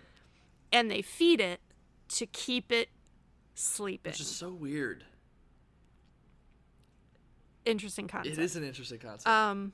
But again, it's like on the surface, this is just more wisdom from these Tusken Raiders, which we just thought were mindless, violent animals. Yeah. 10 years ago even. So Indeed. super interesting. And then in all caps, I have in my notes, they have a school. Oh. Wait, who? The I Tusken don't Raiders? know. No, I'm sorry. The people living in Mos Pelgo. Yeah. Because when they Mando, Cobb, and the Sand People all agree, we can't do this. We can't take care of this krayt dragon alone. Mm-hmm. And so Mando volunteers Cobb's village to help. So then Cobb has to go back and tell the villagers, so, like, remember how those guys, like, came in here and killed a bunch of us and were just, like, really terrible? Yeah. Well, now we're friends and we need to work with them. I love that. But he mentions how, one of his points is this krayt dragon is not going to just stay satisfied eating a bantha now and again. Sometimes, eventually they're just going to, like, come after people and, God forbid, the school. Yeah. Like, what? Yeah. But there's a school. Also, huge vibe of Din Djarin is basically Aang from the Avatar: Last Airbender when he's having to escort those two tribes through the canyon together. Oh my God, he is. And they're literally in a canyon, so. And it's a desert, so. My jaw's on the floor that I didn't think of that. Yeah. Wow. Yeah, that's cool. Yeah. Yeah. Yep. Total Atla. Yep. Mm-hmm. But yeah, they have a. Anyway, it was like that was kind of another Western thing. I feel like oh, we got to protect the women and the children. That's the school. Yeah. There's a school apparently. Who knew? But what are these notes here? You're talking about what the heck is going on here? All right. So during this time when they're having their little town meeting, they say that the Tusken Raiders are going to help us destroy the krayt dragon in exchange for its carcass and ichor. Mm-hmm. And I was like, anytime they use a weird word, my interest is piqued. Right, okay. They literally could have just said carcass and left it at that. True. But they used the word ichor. Indeed. Which is another... It's a Greek thing, right? It's a mythological reference. Yeah, doesn't it have something to do with, like, It's the blood of the gods. Oh my goodness. How interesting is that? Yeah, that's cool. That's dope. But like in the real world, it's a thin, watery discharge from a wound. Okay, fine. But they didn't. Again, they didn't have to say carcass and ichor. They could have just said carcass. Period. Right. Like the end. We would have understood the idea. Oh, it's a buffalo thing. They're going to use every bit of this thing after they kill it. Indeed. So that was cool myth thing number 1 about ichor. Mm-hmm. Cool myth thing about number 2 about ichor is that it is also a Star Wars thing. The spirit ichor, aka the waters of life, was the basis of the Night Sisters' magic. It's that green, glowy. Do they call it that in Clone Wars? I don't know if they call it that in Clone Wars, but it is in Wikipedia. Okay. But that is Wikipedia? Yes, Wikipedia. I love Wikipedia. I do too. Oh my God, I wouldn't. This podcast would not exist without Wikipedia. Let's just say that. God bless. But isn't that interesting? Yeah, that is. I had no idea that was a thing. I honestly completely forgot that he mentioned this carcass and ichor thing.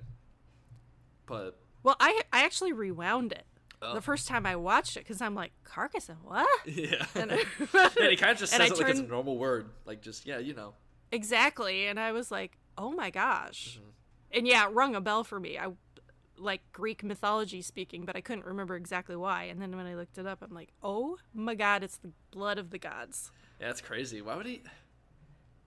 So do you think, like, in a weird sense, this krayt dragon is like a god to these people? It's like, or it's just establishing, or is it purely just an establishing of the metaphor even further that like this is? It is an establishment of the metaphor even further, and it also, and I wrote a ton on this later in my notes, as you will see, that this whole dragon thing is very binary. it's a very binary concept, the dragon. And we'll talk about it later. So it's like, it's both dark side, violent, scary, and it's also life giver, water, like element, like all, depending on what culture you talk to, basically. Wait, what do you mean? Like, the Eastern view of the dragon is a very positive thing. You're just talking about, like, the dragon as a trope, not the dragon, not the krayt dragon. Well, the krayt dragon is called a dragon, so it evokes certain things. Right. But again, like, depends on who you ask. Right. Also, in this story, it seems to be a harbinger of doom and destruction and death. Also, all bad things, but there are also some good things that this dragon evokes that I want to talk about in a little bit. Okay. Also, but again, the blood of the gods. Right. Yeah. That's a huge. Kind of hints at that, I feel like. For sure. Also, dragon is a Greek word. It originates from dracon. So. And dracon, I believe, was a unit of currency back then. Oh gosh. I believe. That could be wrong. I have no idea. Okay. So don't look at me like you think I'm going to agree or disagree, because I quote me on that. have no idea. Don't quote me on that. Gotta shout out the Sand People Caravan music. Yeah. People walking. Super, super cool. It is like people mover music, but it's also, he took the Mando's travel music and put a spin on, like, an Eastern, deserty, caravan vibe, which I dug very hard. Yeah, it's sick. All right, so we start to see Cobb coming around pretty fast. He's got a very quick arc in this one episode where he has started out just like everybody else, thinking the Sand People are animals. You can't be reasoned with. They're just violent, and that's all. Now all of a sudden we see him starting to become a mediator himself, and he's trying to tell these villagers, please chill, we're trying to work together here. Please chill, let's just not fight around the munitions, okay? Can we not? Let's just, like, and then he even says something like, it's gonna be great, or something. Yeah it's good. That quick little throwaway line was so funny. It's gonna be great. And then we see him drinking the stuff in the little, whatever that is. So it is a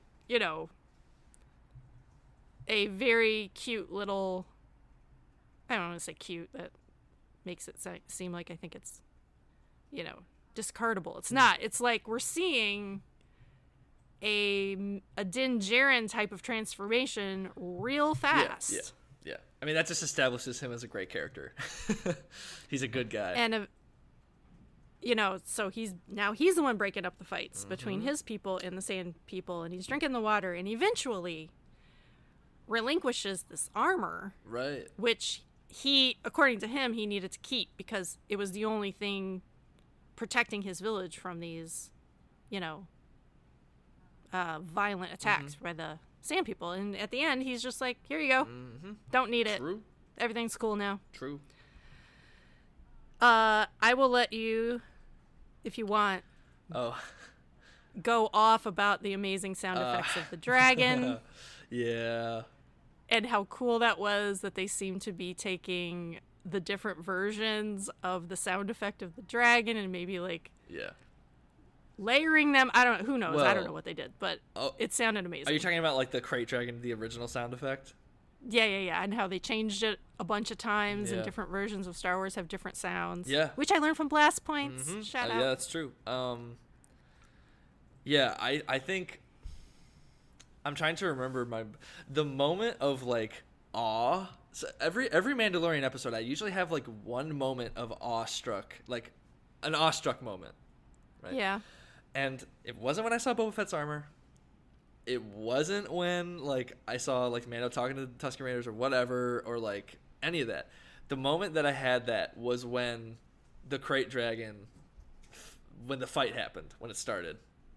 So the big action sequence, you were just like, OMG. Dude, that was so good. That was amazing. That like, the sound, amazing. The acting, like, you gotta keep in mind, that thing ain't real. Like, that thing ain't real, and it's so convincing. What do you mean it's not real? Well, okay. Crushed. Okay. The krayt dragon. Just kidding. I don't want it to be real. It's scary. Oh, of course. But, dude, like, that scene was so good, and the sound of it was so perfect for just the magnitude of that thing, man. It was like the most bellowing roar. It wasn't even, honestly, it wasn't like that weird of a sound effect. It was just like the sound of a ginormous thing, which is just like, you know how that's going to sound, Right. So. But it was Star Wars sounds, though, I suppose. That they stuck in there, and it was... I loved the sound I assume Matt Wood is responsible. Yeah, for sure. Yeah, for sure. Always.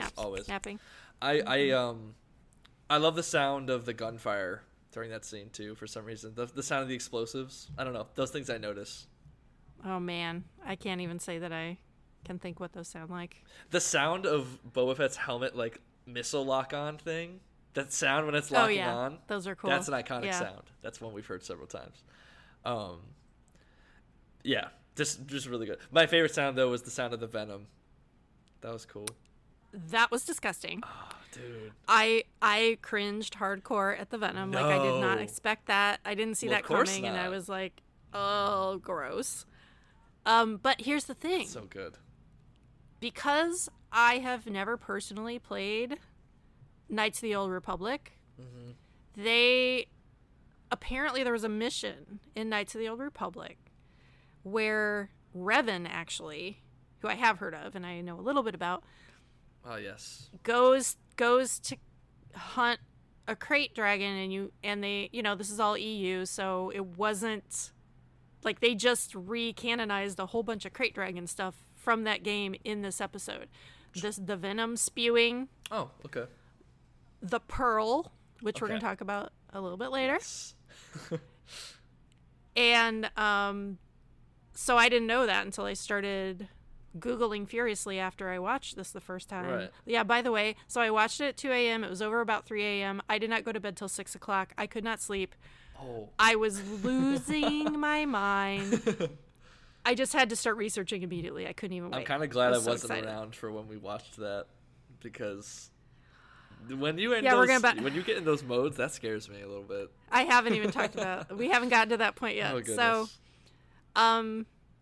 So yes, that action sequence was really, really, really the great. camera work, dude, and how he was Jon Favreau was in his element. The use, that's just good for him. The use of the environment, which is not really a thing that happens in Star Wars a lot. It's almost always like, okay, the stage is set.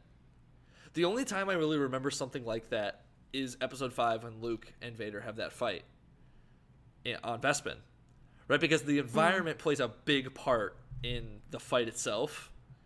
This one is really cool. Like, I don't think that's the only one, but that's a really iconic example. But I do think this is the only one we've gotten where it's an animal, and it's like this cinematic, like this, and like the environment is thrown into such cinematic, and all it is just sand. And I just like love how it's used differently. Like, there's different parts of it comes out of. Like, there's different advantages and disadvantages it has depending on where it's coming from. I love when it came up out at the top of the mountain. It's like, that was the coolest thing ever to me. Yeah, that was a big King Kong thing, I think. But yeah, or maybe, actually, or Godzilla maybe. I might be thinking of Godzilla. That, you know what? You know who's a huge Godzilla fan? Oh wait, no, I can't remember if it's Favreau or Filoni. One of them is a huge Godzilla. It's probably fan. Favreau, I would guess. Right. But anyway, yeah, it's so funny that you say that. Yeah. Because one of them is a huge fan. Yeah. Maybe they both are. I don't also, know. Dune. I just Dune. Like, come on, dude. Who doesn't love a giant worm, snake, dragon monster? Indeed. Okay, so they attempt to blow this thing up from the outside. Nah, Chief. Because the underbelly is its weak spot, which I understand. Mm-hmm. Yeah, that might work. Because, again, we're talking about a dragon. Indeed. With nearly impenetrable skin/armor. Indeed. So put a pin in that thought for a little bit later. Okay. But how they end up killing it, I'm putting a lot of pins in things for later. You're putting a lot of pins, I know. There's just so much going on in this episode. It's amazing. So, voice crack. How does he kill it? He goes inside the belly of the beast, which, I mean, super trope. Yeah. It's not even a regular trope. It's a super trope. That's a super trope.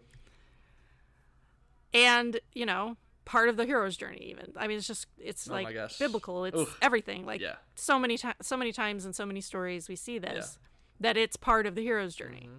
So that's how he has to kill it. From the inside. Poor Bantha strapped with a bunch of ammunition and Mando go inside, you know, they allow themselves to get eaten. The Banthas is packing heat, dude. It's so funny. I halfway expected to see at the end of the credits, no Banthas were actually hurt during the filming of this. That's so cheesy. That's so cheesy. Because, man, we lose some Banthas in this tragic episode. But again, it's circle of life. Mm-hmm. Hey. True. Lion King. True. Okay. Which he also worked on. Which he also worked on. So he has to go inside of it. It has to be killed internally for its power to be rendered neutral. Okay. Yes. What is it? Sit with that for a second. Okay. It has to be killed from the inside out rather than the outside in. Okay.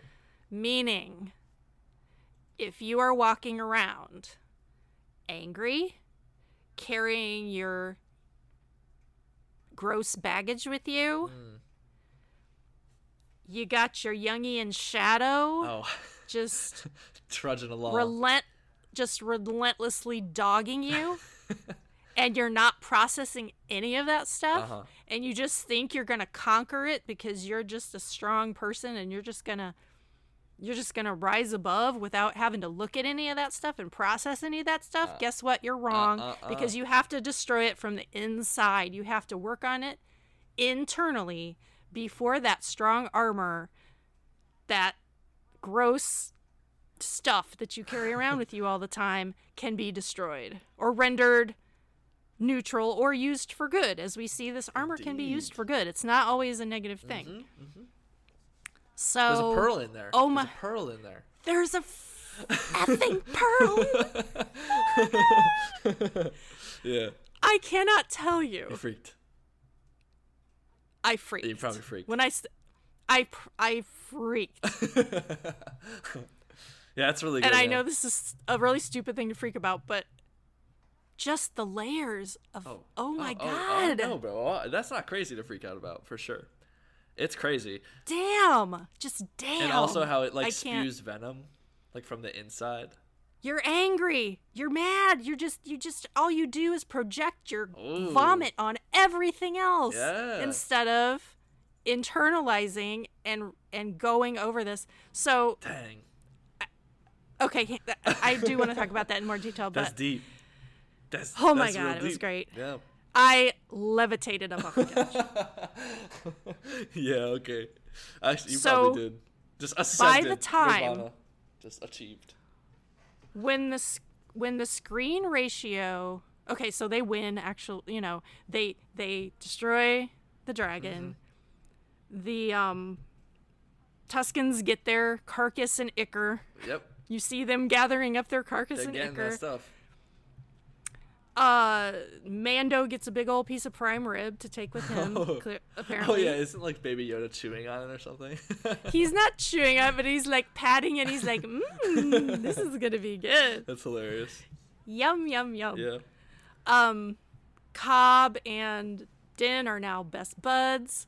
Cobb gives him Boba Fett's armor voluntarily. Here you go. You've earned this. And P.S. I don't need it anymore because I've leveled up and I am now an enlightened person that I understand that the Tusken Raiders are now, yes, they're rough. Yes, they've killed some people, but we can communicate. We have communication now. It's fine. It's him taking that armor that you're talking about. The actual cage. The literal armor cage off. And giving it to Din, who is collecting it Right. Because he thinks that's his duty to do so. Interesting. It's so interesting. He's basically just a therapist. Yeah, it really is. Basically, yeah, that's his function. I mean, right now. he's helped Cobb get over his damage, basically with the Sand People, and now they're gonna probably live in harmony forever. Like I don't think they're gonna be best friends, but they have communication now. They've joined together for a common goal. It has worked for sure. All good vibes. All good vibes all around. Destroyed a common threat. Yeah. Okay. Hype. All right, let's... Meat and potatoes, ladies and gentlemen. When the screen ratio changed... Yes. First of all, did you notice it right away? Of course I or were you noticed watching it on like a tiny screen? I'm watching on my laptop. I noticed it. Of course I noticed it. Okay. Totally different. Completely different. I sat up and like got to the edge of my seat. Did like you actually? Literally like I literally did. It's scary, man. Cause I was like, well, this is beautiful. What? Wait. Hold on a second. Yes, dude. Because I'll be fully transparent. I would have been satisfied watching Timothy Olyphant strut around in that armor. Like, just seeing that armor made me so happy. True. I really didn't need to see any more. Yeah. If Boba Fett had not been in it, I would have been fine. Yeah. I would have been like, oh, cool, his armor is now, like, representing metaphorically, like, the yucky stuff and over, aggression and whatever. Yeah. But when the screen ratio changed, oh my gosh, I got... You're getting out of breath. Relax, just relax. My heart started pounding. I'm not even going to lie. I have to laugh at that. Because I'm like, they didn't do that for nothing. Uh-huh. Something's about to happen. Oh, yeah. Then the theme music, like they're playing his traveling music, like they always do. It suddenly just literally stops. Yes, dude. It doesn't resolve. It just stops. Yeah, it does. And you see that beautiful bald bastard. Oh, he's so bald. The back of his head. Glistening. Literally glistening. But before you even see that, you see the twin suns. Of course. Isn't there like a red and a bluish one? No, they were both. They look like they always look to me. I'm trying to picture that shot. Good. It is stunning. It's composed. And actually the concept art during the credits is stunning. Oh yeah, I had to skip past it because I had to go to bed. I gotta watch this again. I screenshot it. The only reason is not my header on every freaking social media platform is because I'm respecting people to not spoil them. But it's killing me not to use it, like right now. So Brandon brought up Are the Suns Setting? Brandon Boylan from Clashing Sabers Network. Go listen to them. Are the suns setting or are the suns rising? They must be setting because that action took place over a pretty long period of time. So they must be setting. Right. Okay. Interesting. Yeah. That they're setting. Yeah. But I don't even know what to say about my reaction. Yeah, dude, come on. You gotta like paint the picture here, man. It was 3:00 in the morning. Everyone in the house was sound asleep for hours. I couldn't scream. That must have sucked. It sucked so bad. Yes. You should have watched it in the car or something. The car. No, I wanted the big screen experience though. Right. I immediately started crying and like hyperventilating. Did you cry? I couldn't believe it. Oh my god, are you kidding? No.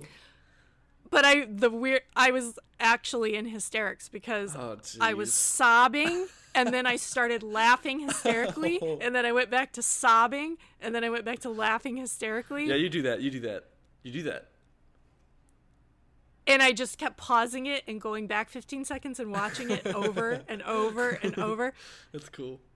And just kept going back and forth between sobbing and hysterical laughter. Oh my gosh. And I did think for a second I might have a heart attack. No, dude. My heart you just was... gotta chill, man. I know. I told you at the beginning of this, I have no chill about this. You really don't. It's Sunday now, so I've actually started processing the fact. Like, granted, they have not told us that that's who that is. Dude. But again, it would be the meanest thing ever. It's just the actor, you know? Oh my God, seeing him again, just the whole thing, just the way that it was set up, the twin sons, he's standing there in robes, very monk-like, in my opinion, maybe, and he's got a Tuscan weapon and a gaffy stick. I mean, he's wearing a robe that is quite reminiscent of the robe that lady's wearing in the trailer. Who? Remember in the trailer? Oh, the lady. Hers is more black, though. This was definitely black? Like, nah, it's brown. It's brown. Really? Yeah, it's brown. So immediately I'm like, okay, monk-like, Tuscan Raider-like, Obi-Wan Kenobi-like. Like, take your pick. Any of the above. For sure. Who knows? Yeah, also you got to keep in mind, too, like, I know we're talking a lot about Boba Fett, but also it's really cool seeing him because of, like, Jango Fett, too. Like, it's cool. And all the clones. It's just... Yeah, and all the clones. That's true. How anybody could have a negative reaction to that, I just... Come on, dude. It got to me. I'll just be honest. Over the last 48 hours, the people who are pissed are getting to me. But I don't want to talk about Salt right now because we got to Buddy has not been given the spotlight. Oh, I could Dude, I could talk. He's been so wrong. I actually, over the last 2 days, I have put into my drafts so many salty tweets. Because I just kept seeing people and I'm like, so today, I actually tweeted a thread of my drafted salty tweets. Mom, what are you doing? So I'm like, I'm going to lose 7,000 followers. Did you post immediately. it? I couldn't.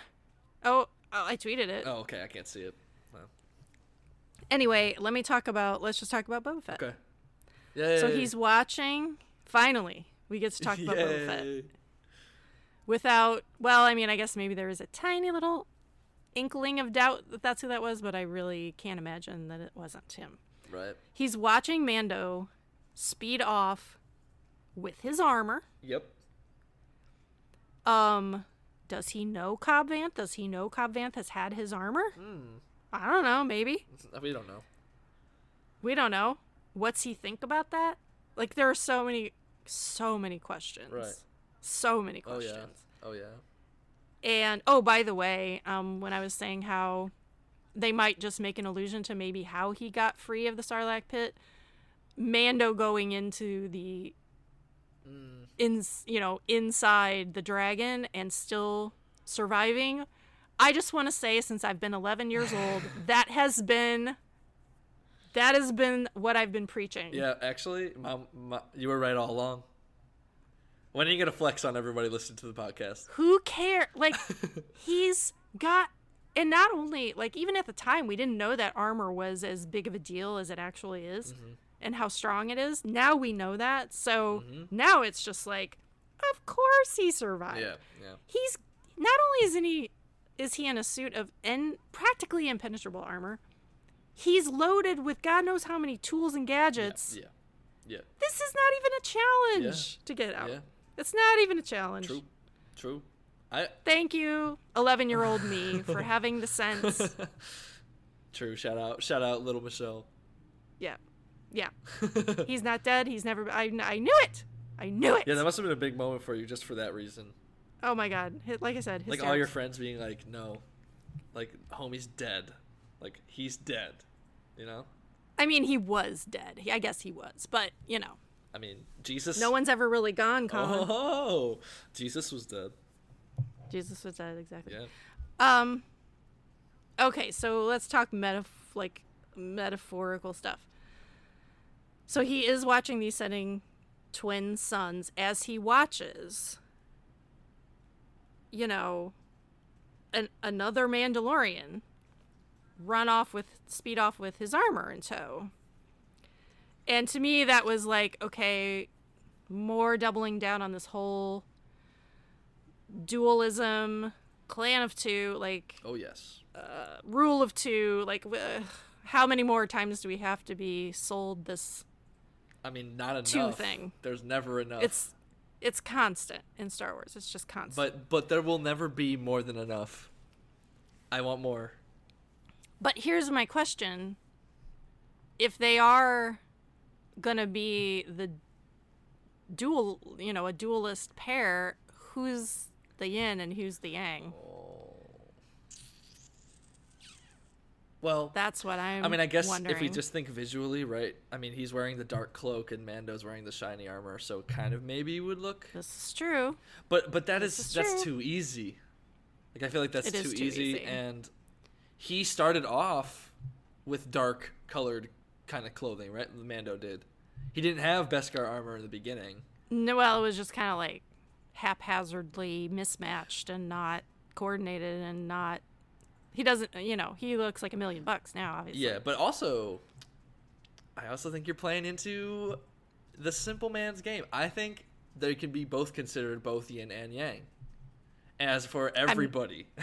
Why you gotta steal my Oh, were you gonna say that? Were you gonna say that? Oh, well, let's go. I was going to say. You taught me well. You taught me well. Let me do a couple of other analogies, though. We have Boba Fett, who got eaten by a monster. Indeed. And got out, obviously. So we think. And now we just saw Din Djarin do the same thing.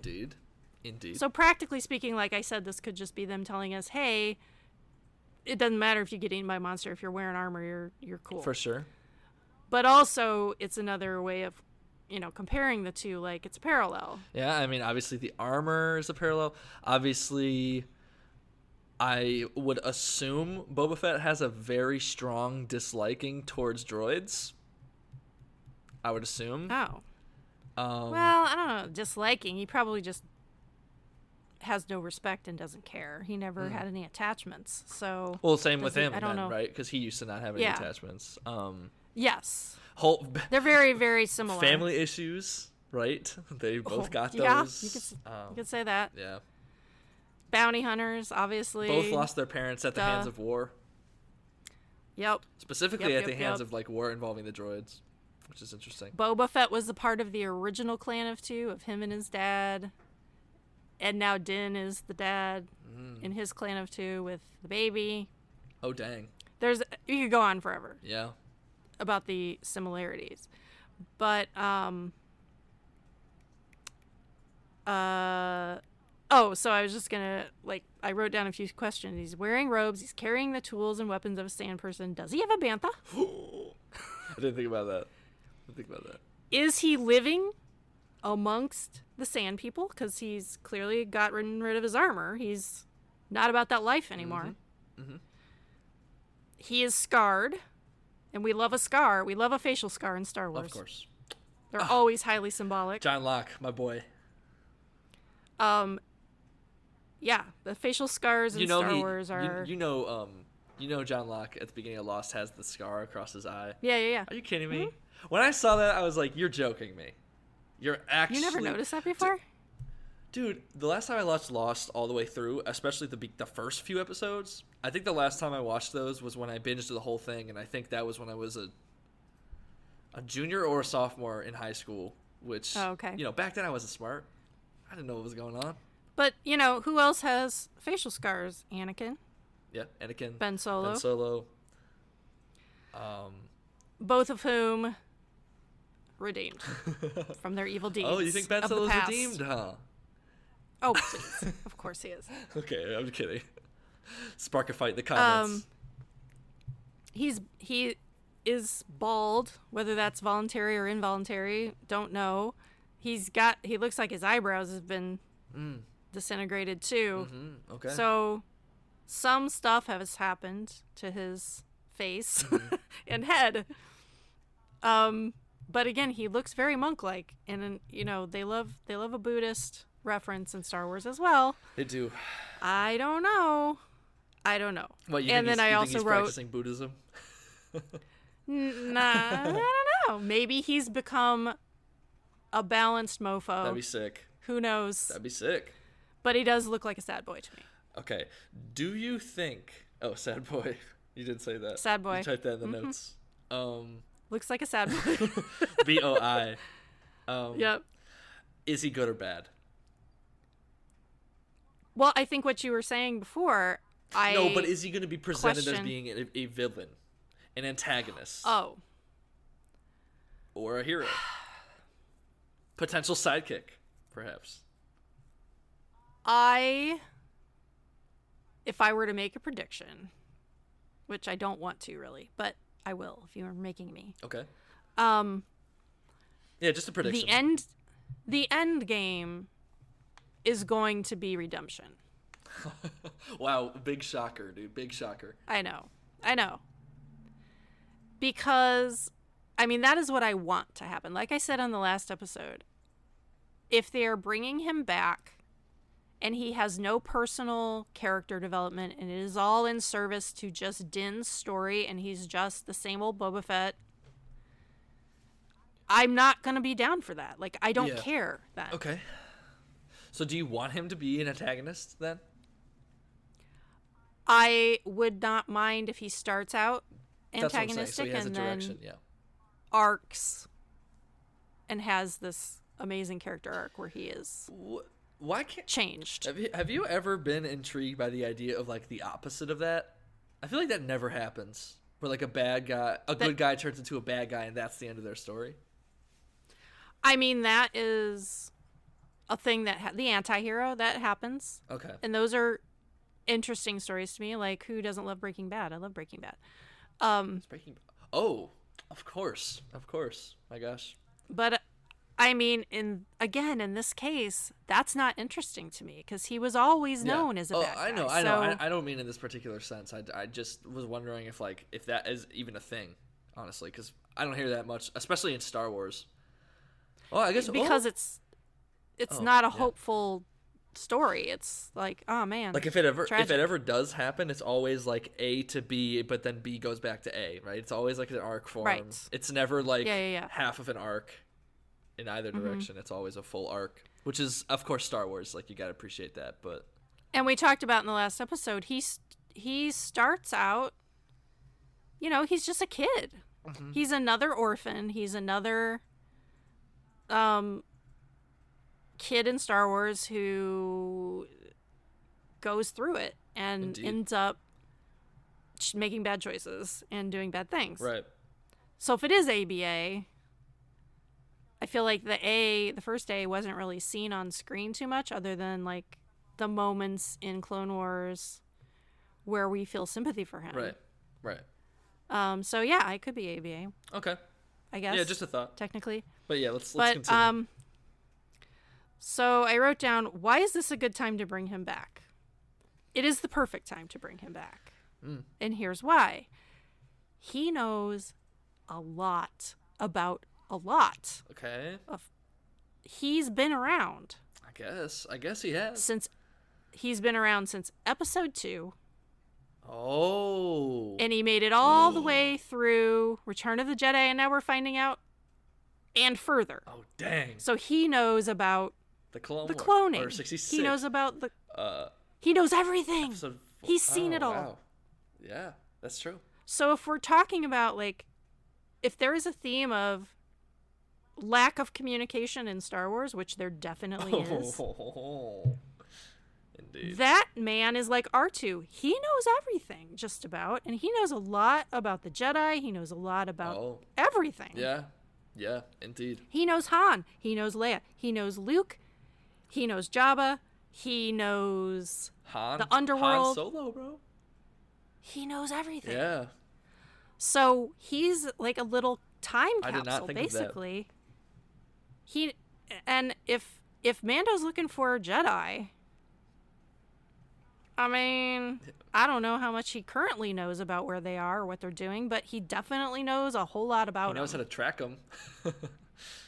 Boba Fett knows how to track a Jedi, man.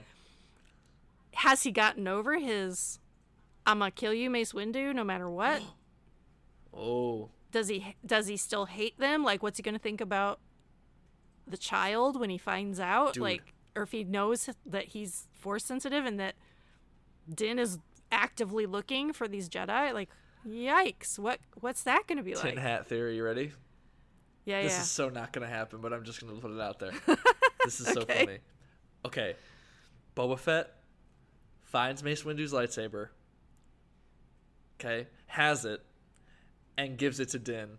And then Din has a lightsaber duel with lightsaber duel. No, not lightsaber duel. With the sword, with the dark saber. Oh, dark saber. Okay, bro. I see. Or Baby Yoda gets it, which would be so weird. But I don't know. Tin hat. It would be very weird. Yeah. Why don't you go write a fan fiction about that? That sounds like a fanfic to me. Fan fictions are for girls. Excuse me. I'm kidding. You told me someone said that. I was just quoting. I'm kidding. Well, that's like the stereotype. Of course, it's the stereotype. I'm just kidding, dude.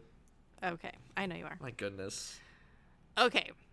So yeah, is he gonna talk? Like, is he gonna tell his story? Because he's got he worked for freaking Darth Vader. That's true.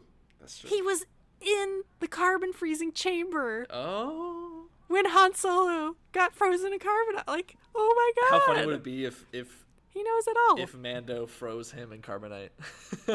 Oh. That would be so good, dude. That would be so funny. What are you freaking out about? Because you love this idea? Now I feel like that's gonna It has to happen. Come on, dude. Come on. Slave One, where you at? Right. We need to know what happened to Slave One. They really need to tell us. Bro, I'm stressed. I'm stressed about that shit. We need to know. Okay. Now I'm gonna get some deep stuff right here. Oh wait, no, I looked. Oh, is this where you talk about the Fargo thing in the notes? Yeah. Oh, yeah. Let's okay. get this on. Okay, so we have Din and now we have Boba Fett. Both identified as Mandalorian at some point in their lives. And, you know, we've been told by Olmec, who I don't believe anyway because he's a jerk, that Boba Fett and Jango Fett were never real Mandalorians. That sounds like gatekeeping to me. I don't know about that, son. Because when you look at the history of Mandalorians, there are so many different groups. There are so many different brands of Mandalorian. Let's go down the list. Oh boy. What does it mean to be a Mandalorian? Well, there's so many different types. I don't even know. Like, there are the, blonde white people on Sundari that claim to be Mandalorians, like Satine and Olmec and all those people that lived on Sundari. Sure. There are the Wrens, which were not from Mandalore, but their world got conquered by the Mandalorians, and so they were assimilated into the culture. Ah. So basically, there are conquered peoples that just assimilated into the culture. Right. And they're called Mandalorians too. Right. There's Death Watch and, the traditional warrior types who claim to be like, we're the real Mandalorians because we are still following the culture of war. Right. Which, that's messed up. Yeah. Like, yeah. True. And they hate the pacifist brand of Mandalorian because they clash, But Bo-Katan is one of them. Right. We love Bo-Katan. Of course. And, we have the Darksaber involved now, so she's gonna pop up at some point. She just has to. Oh, you think so? Oh, absolutely. If it's not this season, then it's next season. Dang. I can be patient. I can wait. A Boba Fett drop and a Bo-Katan drop? In the same... Yeah, that's what I'm thinking. In the same intense. season, I'm not sure. And then, obviously, we have the show, The Mandalorian, in which there are it's post... Purge, post-Siege, post-Night of a Thousand Tears, whatever the heck that is. Yeah, what the heck? And now they're all living in hiding. They're going around adopting children to bring up in their culture. They have a creed. You don't have to be genetically Mandalorian to be a Mandalorian anymore. You just have to subscribe to this, sorry to say, kind of cult-like rule book. That seems to center a lot around the armor again. Of course. We got all kinds of different Mandalorians. That's a lot of going on. things. Yeah. It's a lot. So, what does this feel like? This feels like a melting pot of what is it to be quote-unquote Mandalorian?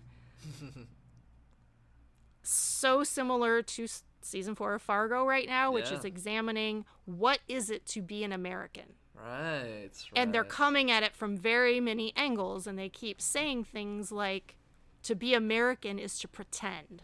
Yeah, dude.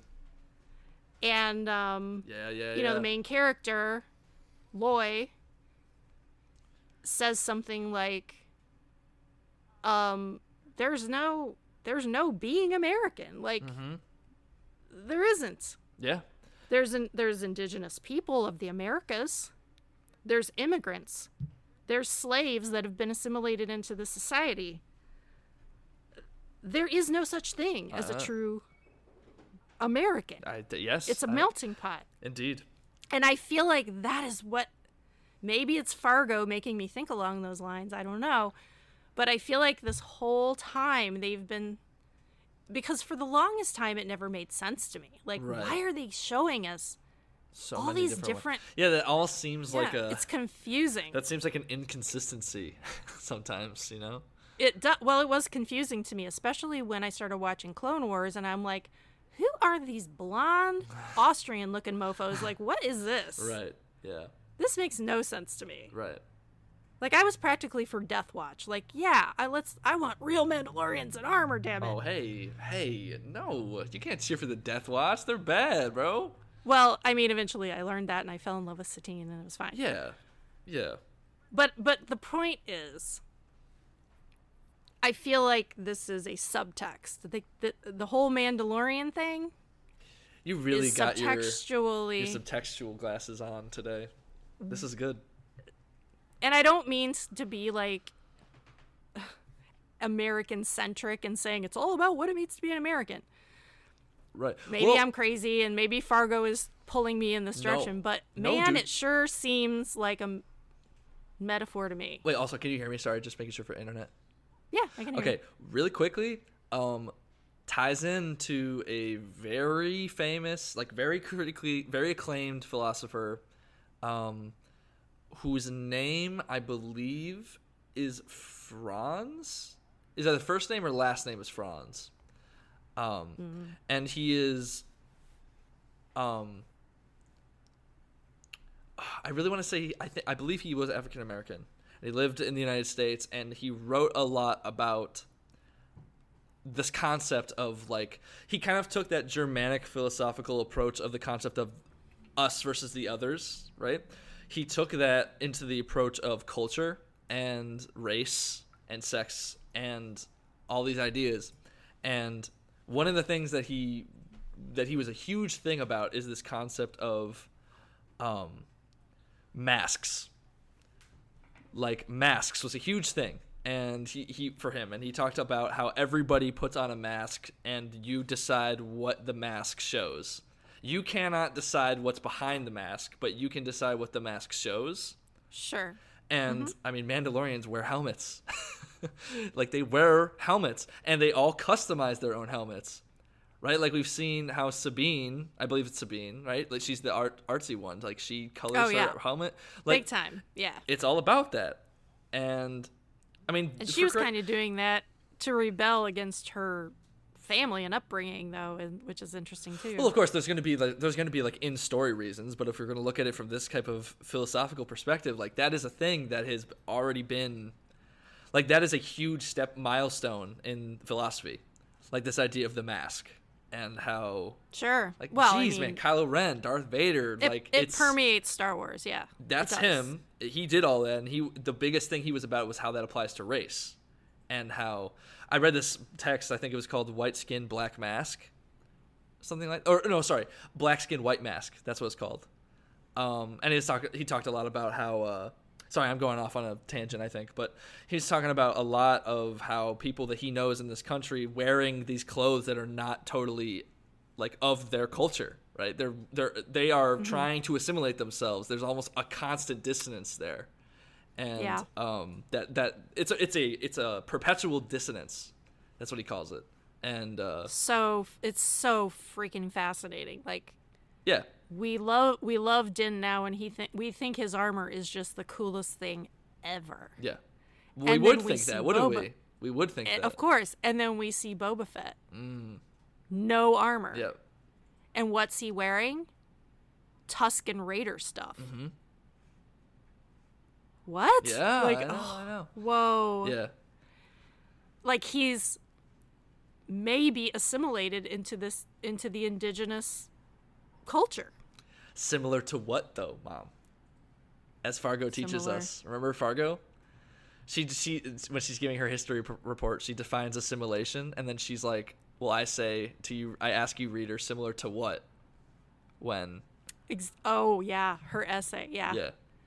There's a main character in Fargo this season. She's a African American young high school student, and amazing character. And her name is Ethel Rita. What's their last name? Oh, I don't remember. I can't remember. She's got a great name. Isn't it like Ethel Rita. Bernstrom? No, it's a funny last name. But anyway, she's orating this essay, and yeah, she's talking about assimilation in American culture, and exactly like what is it to be an American? Like there isn't one. Like, get out of here. Holly be really spitting facts. So, and also like what better time to have that be a theme in a series for children. Exactly. You know? So if this isn't what they're purposely striving for, I mean, I still think it's there. Oh, yeah, dude. Whether they intended it or not, I feel like they intended it because, again, like, there's just so much confusion about the definition of a Mandalorian at this point. Oh, yeah. And now we have the OG back, and he's standing there. Totally not looking like them. Looking like a Tusken Raider or a monk or a Jedi or something. Indeed. Damn. You know, what if it turns... Well played. What if it turns into, like... Oh, my gosh. I keep wanting to reference BSG. Makes me so mad that I can't reference BSG. Why can't you reference... Oh, because spoilers. Yeah, but, like... Yeah, okay, let's not. Imagine ending of BSG in the context of Mandalorians. Yeah, well, I feel like that's possibly what they're... Oh, my gosh. That would be... Dude... that's bigger than life. That's literally bigger than life. And let me just say, did I mention in the last episode we were speculating irresponsibly that there was a new patent filed by Lucasfilm for Boba Fett, and one of the items on the list that they mentioned was a series of fiction books. So, bless if we get like a trilogy of novels or something about all of this kind of thing and where he was and what he was doing and Mandalorians maybe it'll be post Mandalorian stories. Like, oh my god, I'm living my best life. Somebody tweeted today, I woke up this morning and realized I am all the Jedi. I'm like, that's so weird because I woke up this morning and realized I am all the Mandalorians. yeah true, bro, true. Okay, so I just want to reiterate kind of what I feel is my thesis statement for Mr. Fett moving forward. Okay. Mr. Fett. What did we call him? The Mr. Boba Fett Esquire the second. The third or the second, yeah. That's good. I feel like,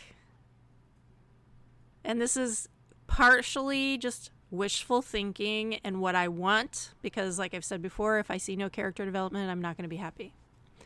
Okay. If it's just the same old Fett, then what's the point? Of course.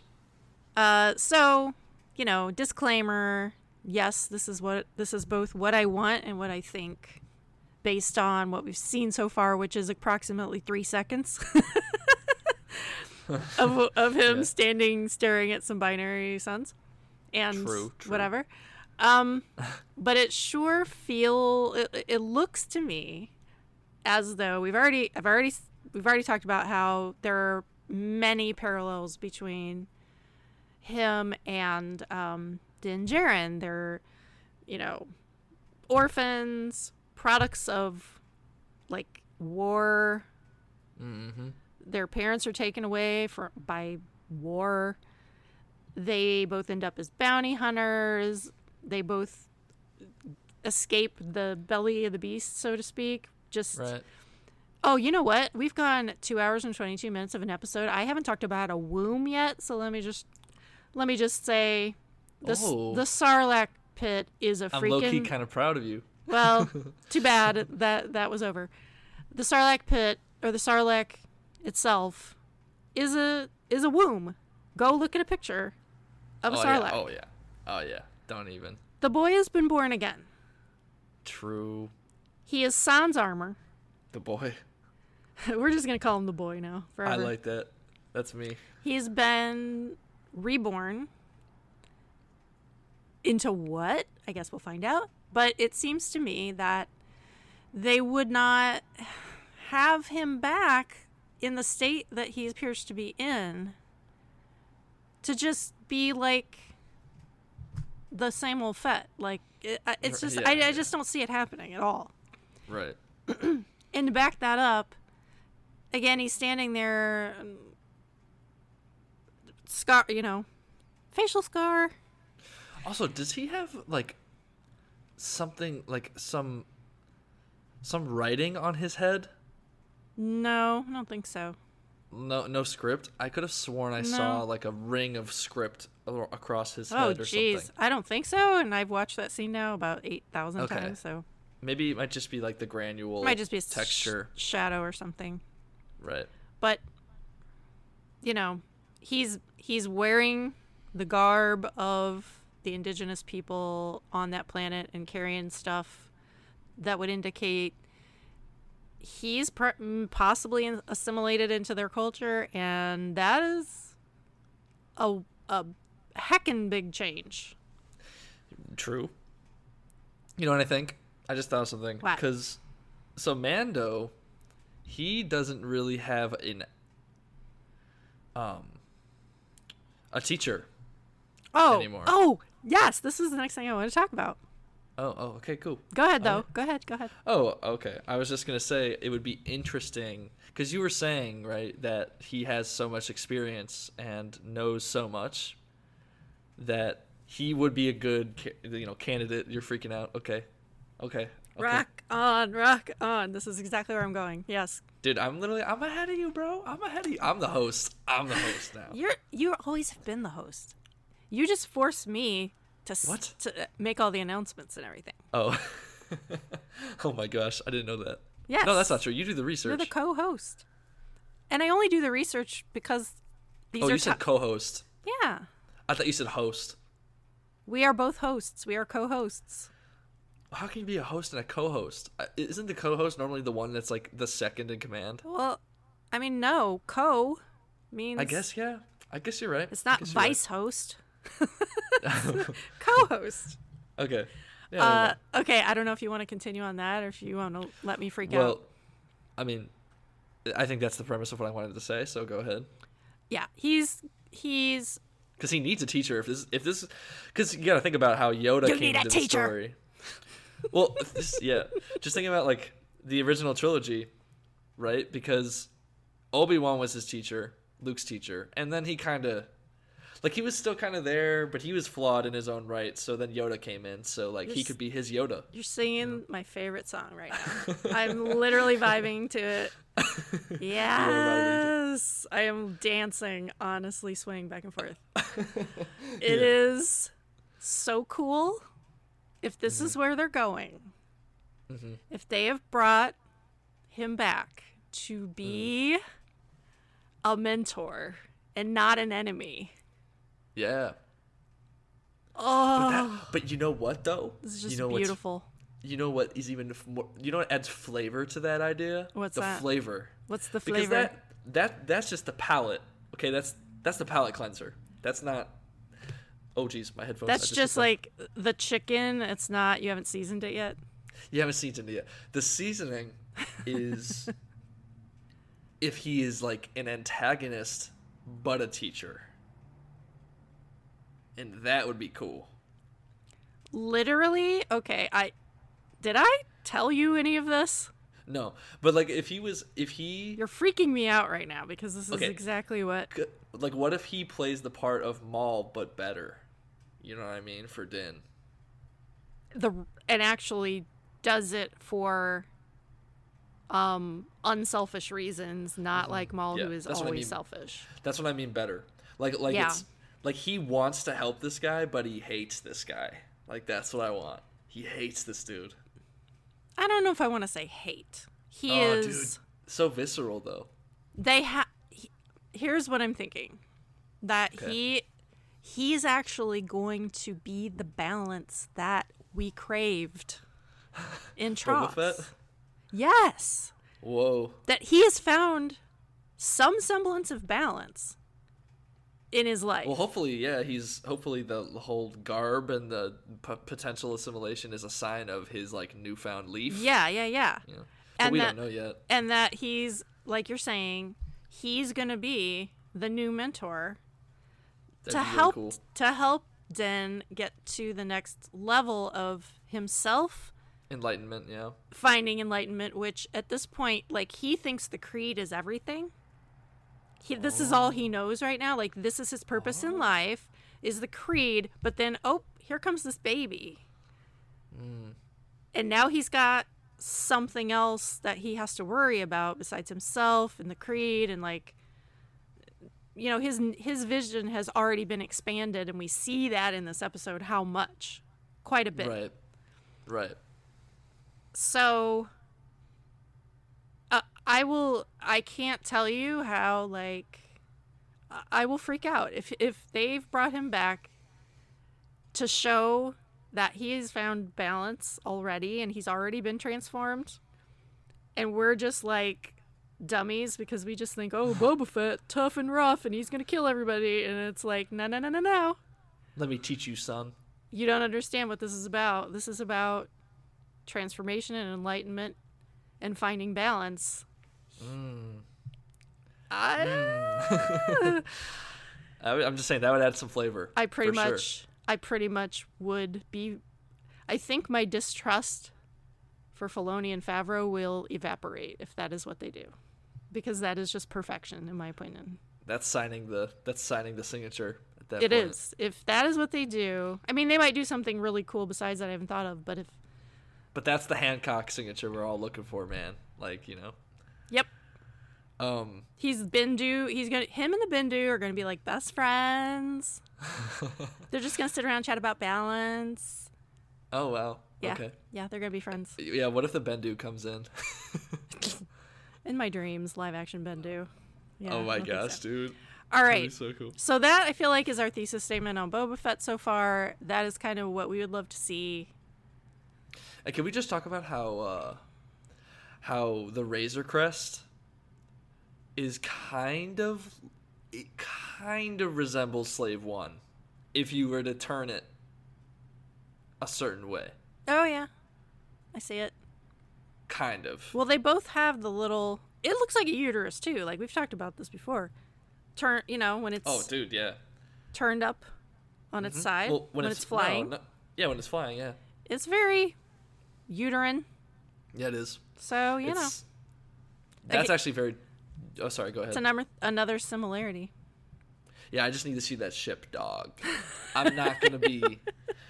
All this talk about balance, all this talk about whatever you care about.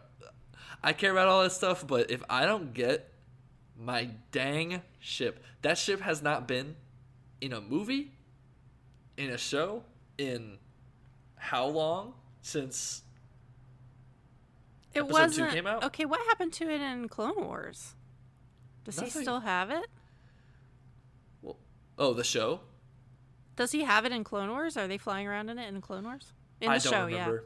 I don't remember. I wish I did. Well, I mean, he definitely landed it on Tatooine.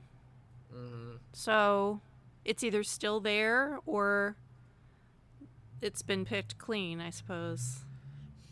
But you know what? If we see him putting his uterus back together too, I will just die. I'm just saying. I'll just die. Like, what if? Sorry, I'm speculating all these theories, which I know is bad, but it would be really cool if, like, that's okay, because we've already seen that clip of the Razor Crest getting shredded, right, and like all busted up. Oh yeah, true.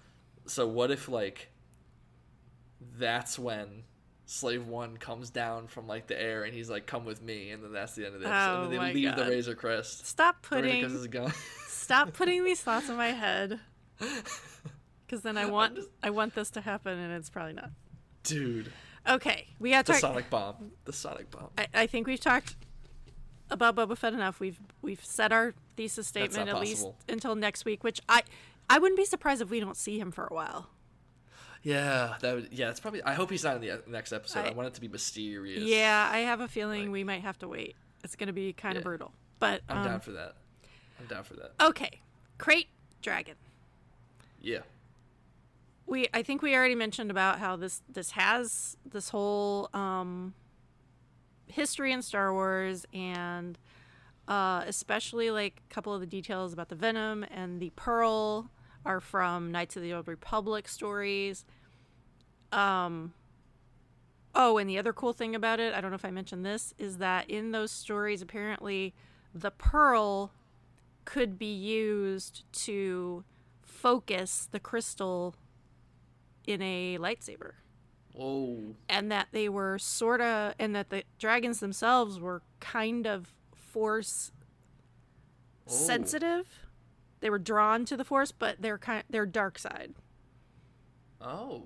Kind of beings. This was all That's wild. EU stuff, though. Okay. But they're definitely bringing back a couple of those features, so that's very interesting. But obviously, yeah. Before that, though, like, I didn't even know that, but when I saw krayt dragon and they pulled the pearl out of its belly, like, immediately I'm like, is that another egg? Yeah, but I'm like, no, that's a pearl. We're talking about a dragon. Dragons and pearls go together. Do they really? In Eastern mythology. Oh. Okay, yeah, see, all I know is like the Western connotation of dragons. I have no idea.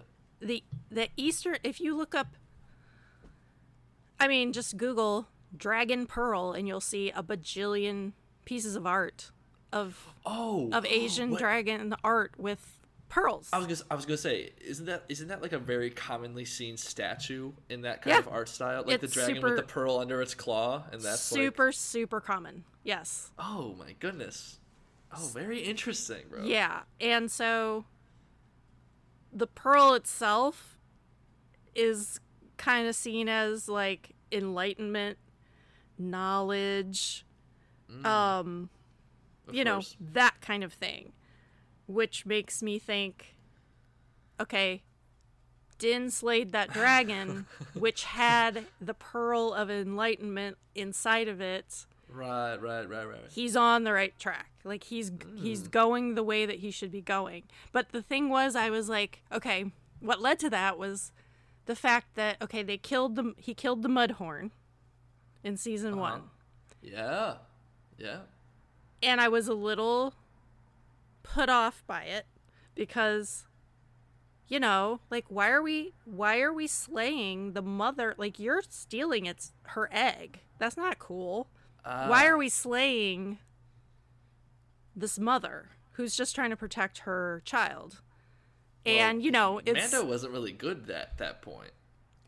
Well, I know, but it was also just like a symbolic slaying. It's like, it was symbolic. There was a reason for it. It wasn't just like gratuitous, let's kill this animal. It was to signify the bond between him and the baby that was growing, and eventually it becomes their sigil, and it's a whole thing.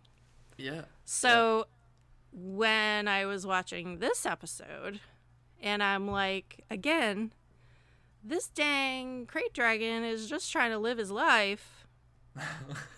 And y'all are just being really mean and just hunting him down. Yeah. So what's the symbolism? What's the purpose of that? There's something to it, and so sure. That's when I started understanding, like, okay, this is a heavily armored, pretty angry and aggressive dragon.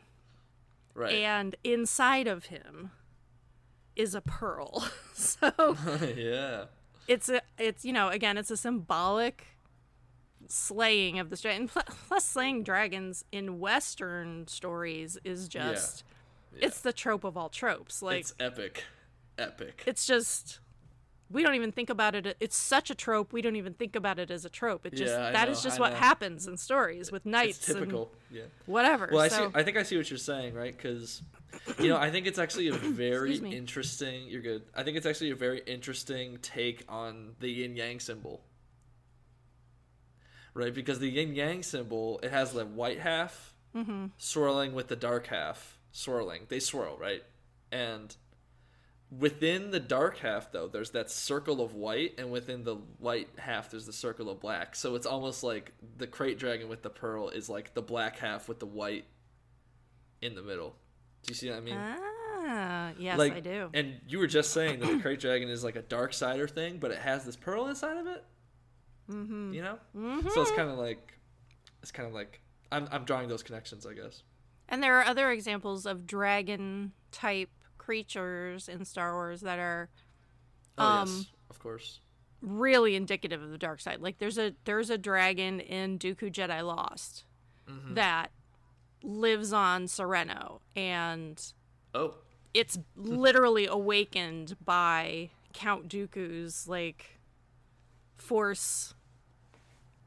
It wakes him up. Like he's so strong in the force that it wakes up this dragon.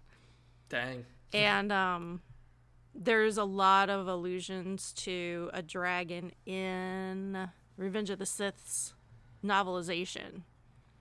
Oh. It's like the dark side is a dragon that's like gonna get Anakin in the end, you know what I mean? Oh, dang. Okay. Not a literal dragon, but like a right. metaphorical dragon. Yeah. Yeah, so anyway, this whole concept of the dragon in Asian mythology being not a bad thing, like being a good thing, and having the pearls, aligned with them. And here's the other thing, though. So this krayt dragon is a sand dragon. He's a land dragon. True.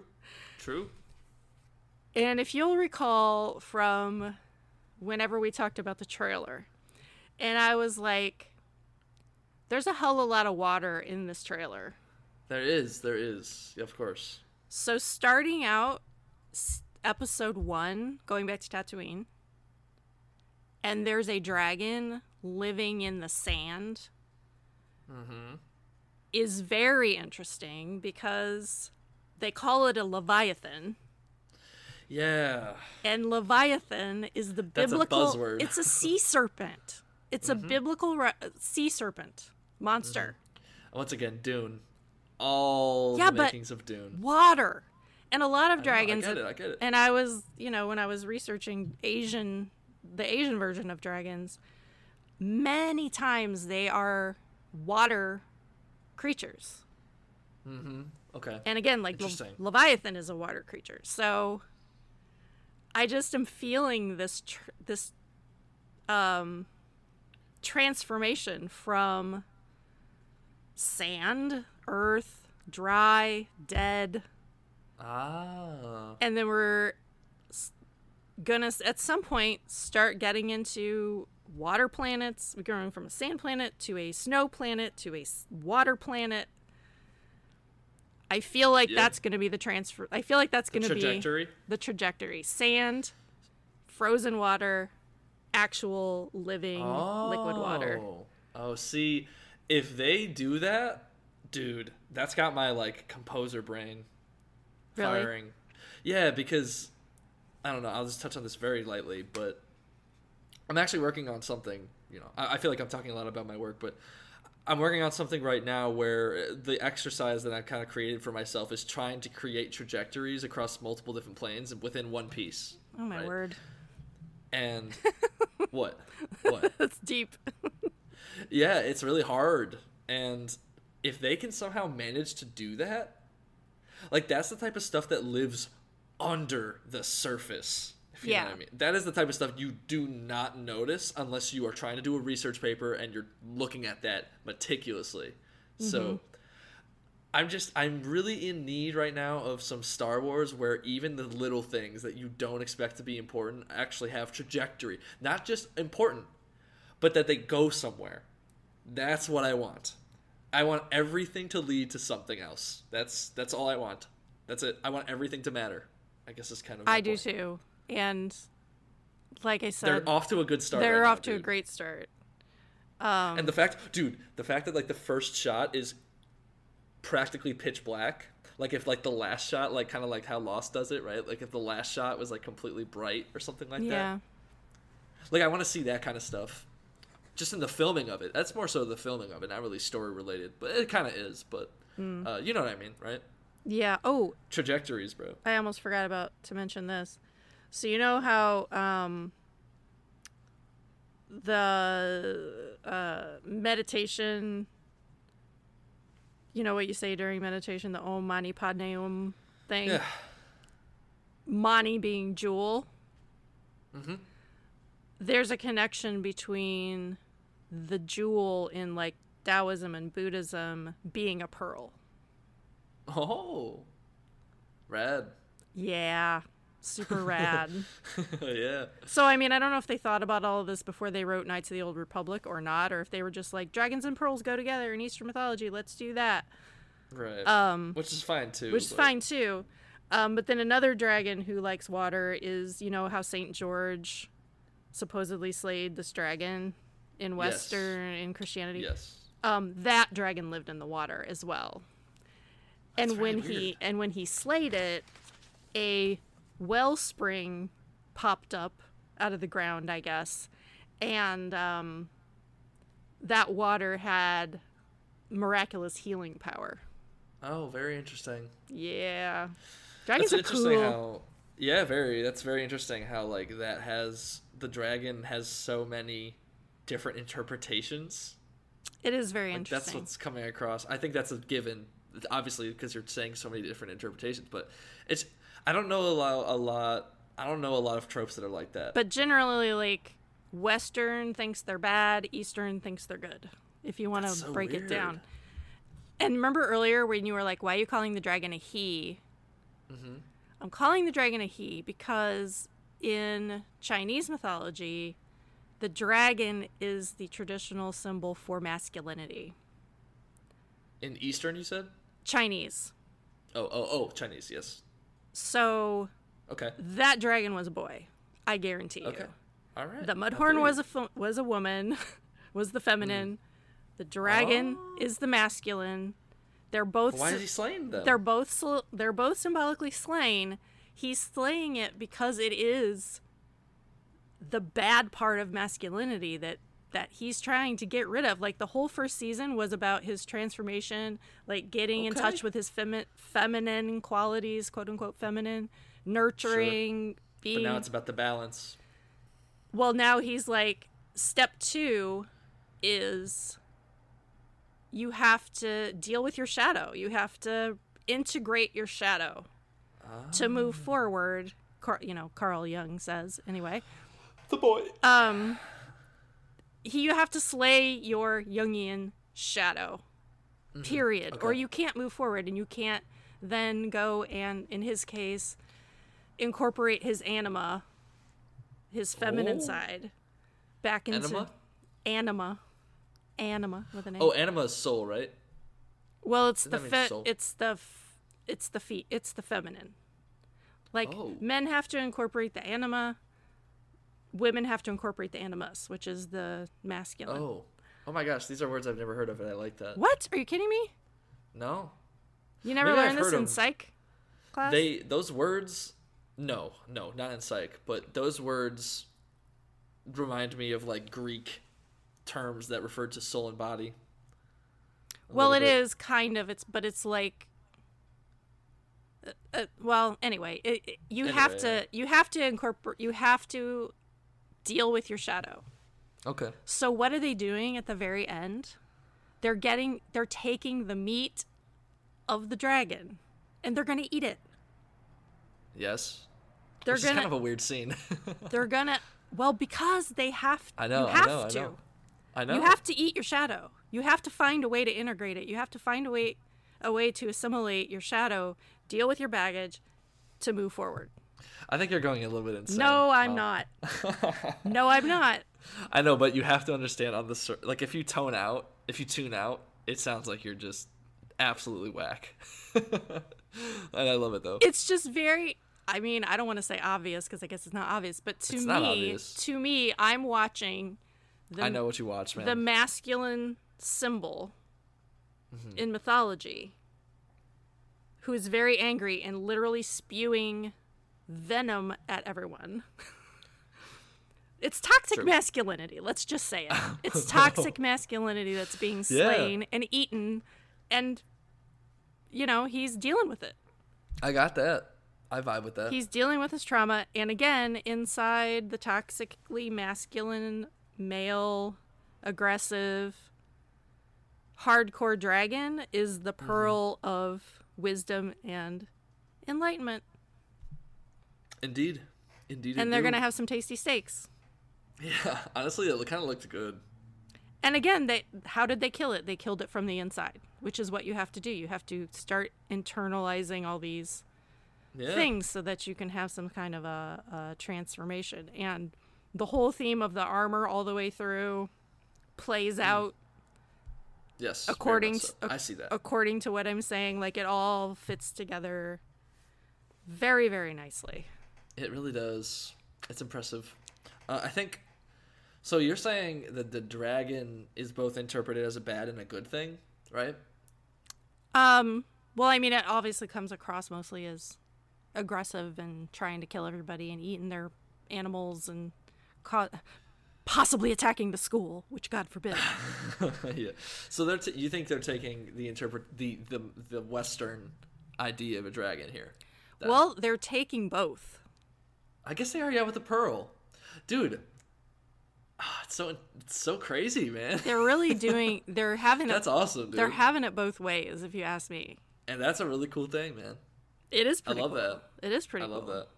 And then at the same time, you're as you were saying before, how, when you were first watching this, you're like, oh man, why are they bullying the krayt dragon? The krayt dragon is just. Well, yeah, because in a way, you can look at it like that it is actually, like the feminine. It's the feminine at first, but then it can be transformed into the masculine, and then that is slain, but then there's still that feminine quality, the good quality inside. What are you calling the feminine? I was just going to assume that the feminine is like the more Eastern interpretation versus the masculine. Well, no, like if you want to talk about Chinese mythology, the symbol of the feminine is a bird. Oh. Of some sort. Because Okay. you'll see a lot of art with... Oh, it's a phoenix. That's right. Oh my gosh. Okay. I actually looked this up. I don't even know why I was reading about this like a few months ago. Who knows? But I was... Maybe it was because of Mulan. Oh! It totally was because of Mulan. You're right. I'm a genius. I'm a straight up genius. The Chinese phoenix is not the same thing as like the Greek phoenix, but it is called there's a Chinese word for it, but in English we just call it a phoenix. But yeah, that's the feminine symbol, and then the masculine symbol is dragon. So, okay, well, so it is pretty much masculine to a T. Yes. Okay, I feel you. All right. And then the whole thing about, again, having the pearl and yeah, that's actually a really good point, though, that you bring up, how the Mudhorn is the feminine. The aggressive feminine, this is the aggressive masculine. Yep. And he conquered both. That's cool. But it's also interesting. It's interesting to point out, though. I think it's important to realize that the Mudhorn, he killed from the outside. True. With a tiny little knife that will never make sense to me, but whatever. Well, the point is, it was killed from the outside. This is true. But it also became their sigil that symbolizes their bond as, father and child. So he's not really at the point when he kills it, it's like you were saying, he wasn't really integrating anything yet. It was just kind of like, suppose. That's he's fair. just trying to get this egg so he can get his ship put back together. It really had nothing to do with the baby. He wasn't trying to protect the baby. In fact, the baby protected him. So, I guess it kind of makes sense to me that Okay. But the fact that the armorer decided, oh, no brainer, your sigil is the Mudhorn, because that's what sealed your bond, so to speak. Right. Okay. I got you. So he's got it on his friggin' shoulder for the rest of his life. The symbol of femininity that he, by the end of the season, has pretty much locked down. Interesting. Yeah. So, what was I going to say? Dang it. Never mind. I lost what I was going to say. We can move on. Okay. Well, I think I've pretty much rambled on about everything I want to ramble on about. Oh, really? Well, maybe just like one more mention that as far as talking about the armor as a theme, we might have already mentioned this too, that Cobb just willingly gives it back. Oh, I remember what I was going to say. Can I say it? Mm-hmm. I'm sorry. I was going to say it's very interesting how Din, the way there's a what's the term? There's a process by which he learns, right? He's out for himself. Like something happens, and then he's out for himself. He needs to fix that for himself, right? He's out for himself. Yeah. Selfishly. And then he's always led to this direction where it's like not for himself. You know, very interesting. Because like you were saying, right? Like the Jawas, he wanted their help because his ship was broken, but then he found this other thing. And then with, even the armorer, right? The armorer all he wanted was this suit of armor, but he didn't realize like the bigger meaning. Like he's always like finding the bigger meaning through the more materialistic, I guess, process. Yeah. The more selfish process, which is kind of odd, honestly, to me. I just wanted to remark that. I just thought about that. I think it's basically that's the journey he's on. He's on a journey of transforming into, a whole person again, because he's never really been one. I guess. Yeah, that's true. Well. Because as a kid, cool. He got screwed up. Yeah. And I love that they're dropping these little details about how he is progressing. Like, what did he learn from season 1? He learned, clearly he's not afraid of droids anymore. He doesn't hate them anymore. And he's learned what Queel was trying to tell him, too. So, well done. And what was Queel trying to tell him? Well, basically that he was... It's basically what he did with IG-11, Okay, yeah. He took this killer, supposedly programmed to be a killer, an assassin, right. And turned him into a nurturing mother droid. Like, right. That's what he wanted to happen to him, and that is what happened. Yeah, for sure. But now this whole season 2 is a whole different journey, especially with Boba Fett coming in, because, again, like, he's so obsessed with this creed that what is a Mandalorian? What is it for? What is the creed? What does it really mean? Oh, man. And do you really think they're going to get that existential? Well, yes, because I think it has a lot to do. It's got a lot of layers. Like, there's that layer. There's like the spiritual layer to it. There's the, like we were talking about before, what is a Mandalorian? What is an American? Why is Boba Fett now, seemingly from appearances only, I'm guessing, hanging around with Native Americans, basically, on Tatooine? Like, yeah, yeah, it's just, God, it's fascinating. I hope it is. It's intense. It's a very intense it's hard to talk about almost, because it's like honestly, I think at the beginning of this I was saying how this felt very Star Warsy. Like, this episode felt very Star Warsy. But it does. Here's the thing, though. It does, but in a better way. And I'm going to say that. This Star Wars is a Star Wars we have never had. Except in one thing, and that was The Last Jedi. And that is the case closed. Like, this conversation about, like, balance, like both sides working together, like that kind of thing, and achieving that's what I see here, which is crazy to me. We don't get that from any of the other movies, man. We just don't. It's not done the same way. And I do agree, like, it's super, it's flavorful. I'm catching a lot more flavor than I have been in the past. Yeah. There's something about it. It's just... Maybe it's also just the excellent writing and the music and the direction. Like, I think all of that goes into that process of why I think this is, like, such a spectacle. Like, this... Spectacle is the right word. This episode was a spectacle. Yeah. Yeah. I mean, on many levels. That's what I'm saying. But it's on so many different levels. But, too, if you just want to sit there and watch some great, fun Star Wars stuff and you don't know a damn thing about Asian dragon mythology, that's dude. Fine. I didn't know anything about that. You don't need to know about that. You don't need to care if what is a Mandalorian is subtext for what is an American. You don't care. It doesn't matter. No, that's the only weird people think about that. But if you're there for that, I think it's there to find. It's just, again, I want to trust them. I really want to. Right. I hope it's going in the direction, either this direction that we've talked about or something that's also just as equally interesting. Right. That we haven't thought of. So. Yeah, true. I'm wondering if, like, there's something else that we're missing that's going to be Maybe. the actual outcome of this, which... Okay, question time. Yeah. Is this your favorite Mandalorian episode? I don't know. I'm putting you on the spot. It's definitely the densest.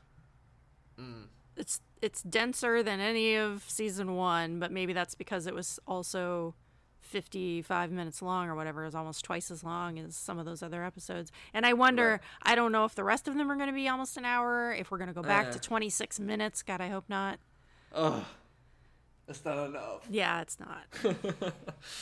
So, I don't know. So, my prediction is we're going to go to the ice planet next. Or maybe not next week, but... And then it's going to go... He's still on Tatooine. Yeah, it's going to go Tatooine. It's underworld Tatooine in this episode. Mm-hmm. At some point soon, it's going to be ice. And then later, actual water living, flowing. Right, yeah. Yeah. Also, by the way, I love when Cobb and Din use their jetpacks to get up to the krayt dragon. That's cool. This is an example of stupid things in Star Wars that just make you go, wow, dude, oh my God. I know. It was the best. And I'm kind of sad he gave the armor away because we're not going to have that again. True. Okay, my roommate is about to come in, and it's going to be loud, so I'm going to mute my mic, but you can talk. Oh, no, we're done, I think. We need to wrap up. We're done. Yeah. Okay, well, go ahead. Okay, so if you would like to reach out, we are on Twitter at UnknownRagePod. I have a personal handle on Twitter that is at FreyAdjacent. We have an email, unknownregionspod@gmail.com. Colin is on Instagram at Colin_MJ_Whitlick. And we are both on Facebook. I was going to maybe talk about the salt report of people being salty about how they just... It's like... I suspect that they won't even care if the story is good. They just don't like Boba Fett and they don't want him back. And you know what? Haters gonna hate, man. If you don't like him, I'm sorry. That sucks for you. But we've talked a lot about how this is the perfect time for him to come back. And Agreed. I'd also like to iterate that it makes a heck of a lot more sense to bring back somebody who fell into a pit that was wearing indestructible armor full of gadgets, then maybe it made sense to bring back somebody who got bisected, fell down a bottomless shaft, and then later received force magic that gave him robo legs. Just saying. Oh no. Just saying. Okay, now we're gonna get hate mail. If you can accept pure anger keeping someone alive after they've been bisected and fallen down a shaft, and you could accept force magic giving that someone robo-legs, I'm not really sure why this is hard to accept. True, dog. Just putting that out there. My prediction was put to shame when I said that Boba Fett was going to be introduced last. He was literally introduced first. You were shamed, but you know what? It was a surprise. It really was. I liked it. I liked that surprise. And the way they did it was fantastic. Didn't expect it. You know what's great about it too? I was thinking about that until the krayt dragon entered the scene. That whole sequence, and it totally left my mind up until the moment he was on screen. I literally would have been fine with it ending with him running into the twin sunsets. Like, yeah. Dog. Well, I told you, until that the aspect changed, I thought we were done. We're done here. Mm-hmm. Yeah, right. So, I mean, I was as shocked as anyone. I just thought, cool, we have his armor back. Okay, that's awesome. Right, yeah. Okay. They were not done. They were not done by a long shot. And it's cool. So, indeed. I guess we will try to do weekly. I mean, again, I don't know that any of the other episodes are going to be this dense and have this much to chew on, but we can try to do weekly. Yeah, we should do weekly. So we don't get behind. Okay. Right. So, Hey, Colin. Yo. See you around, kid. Like tomorrow, actually. Indeed. Deuces. Peace.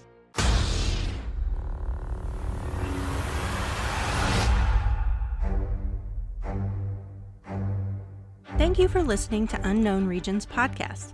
The introductory theme for Unknown Regions Podcast was composed by Colin Whitlick and was performed live by a volunteer orchestra.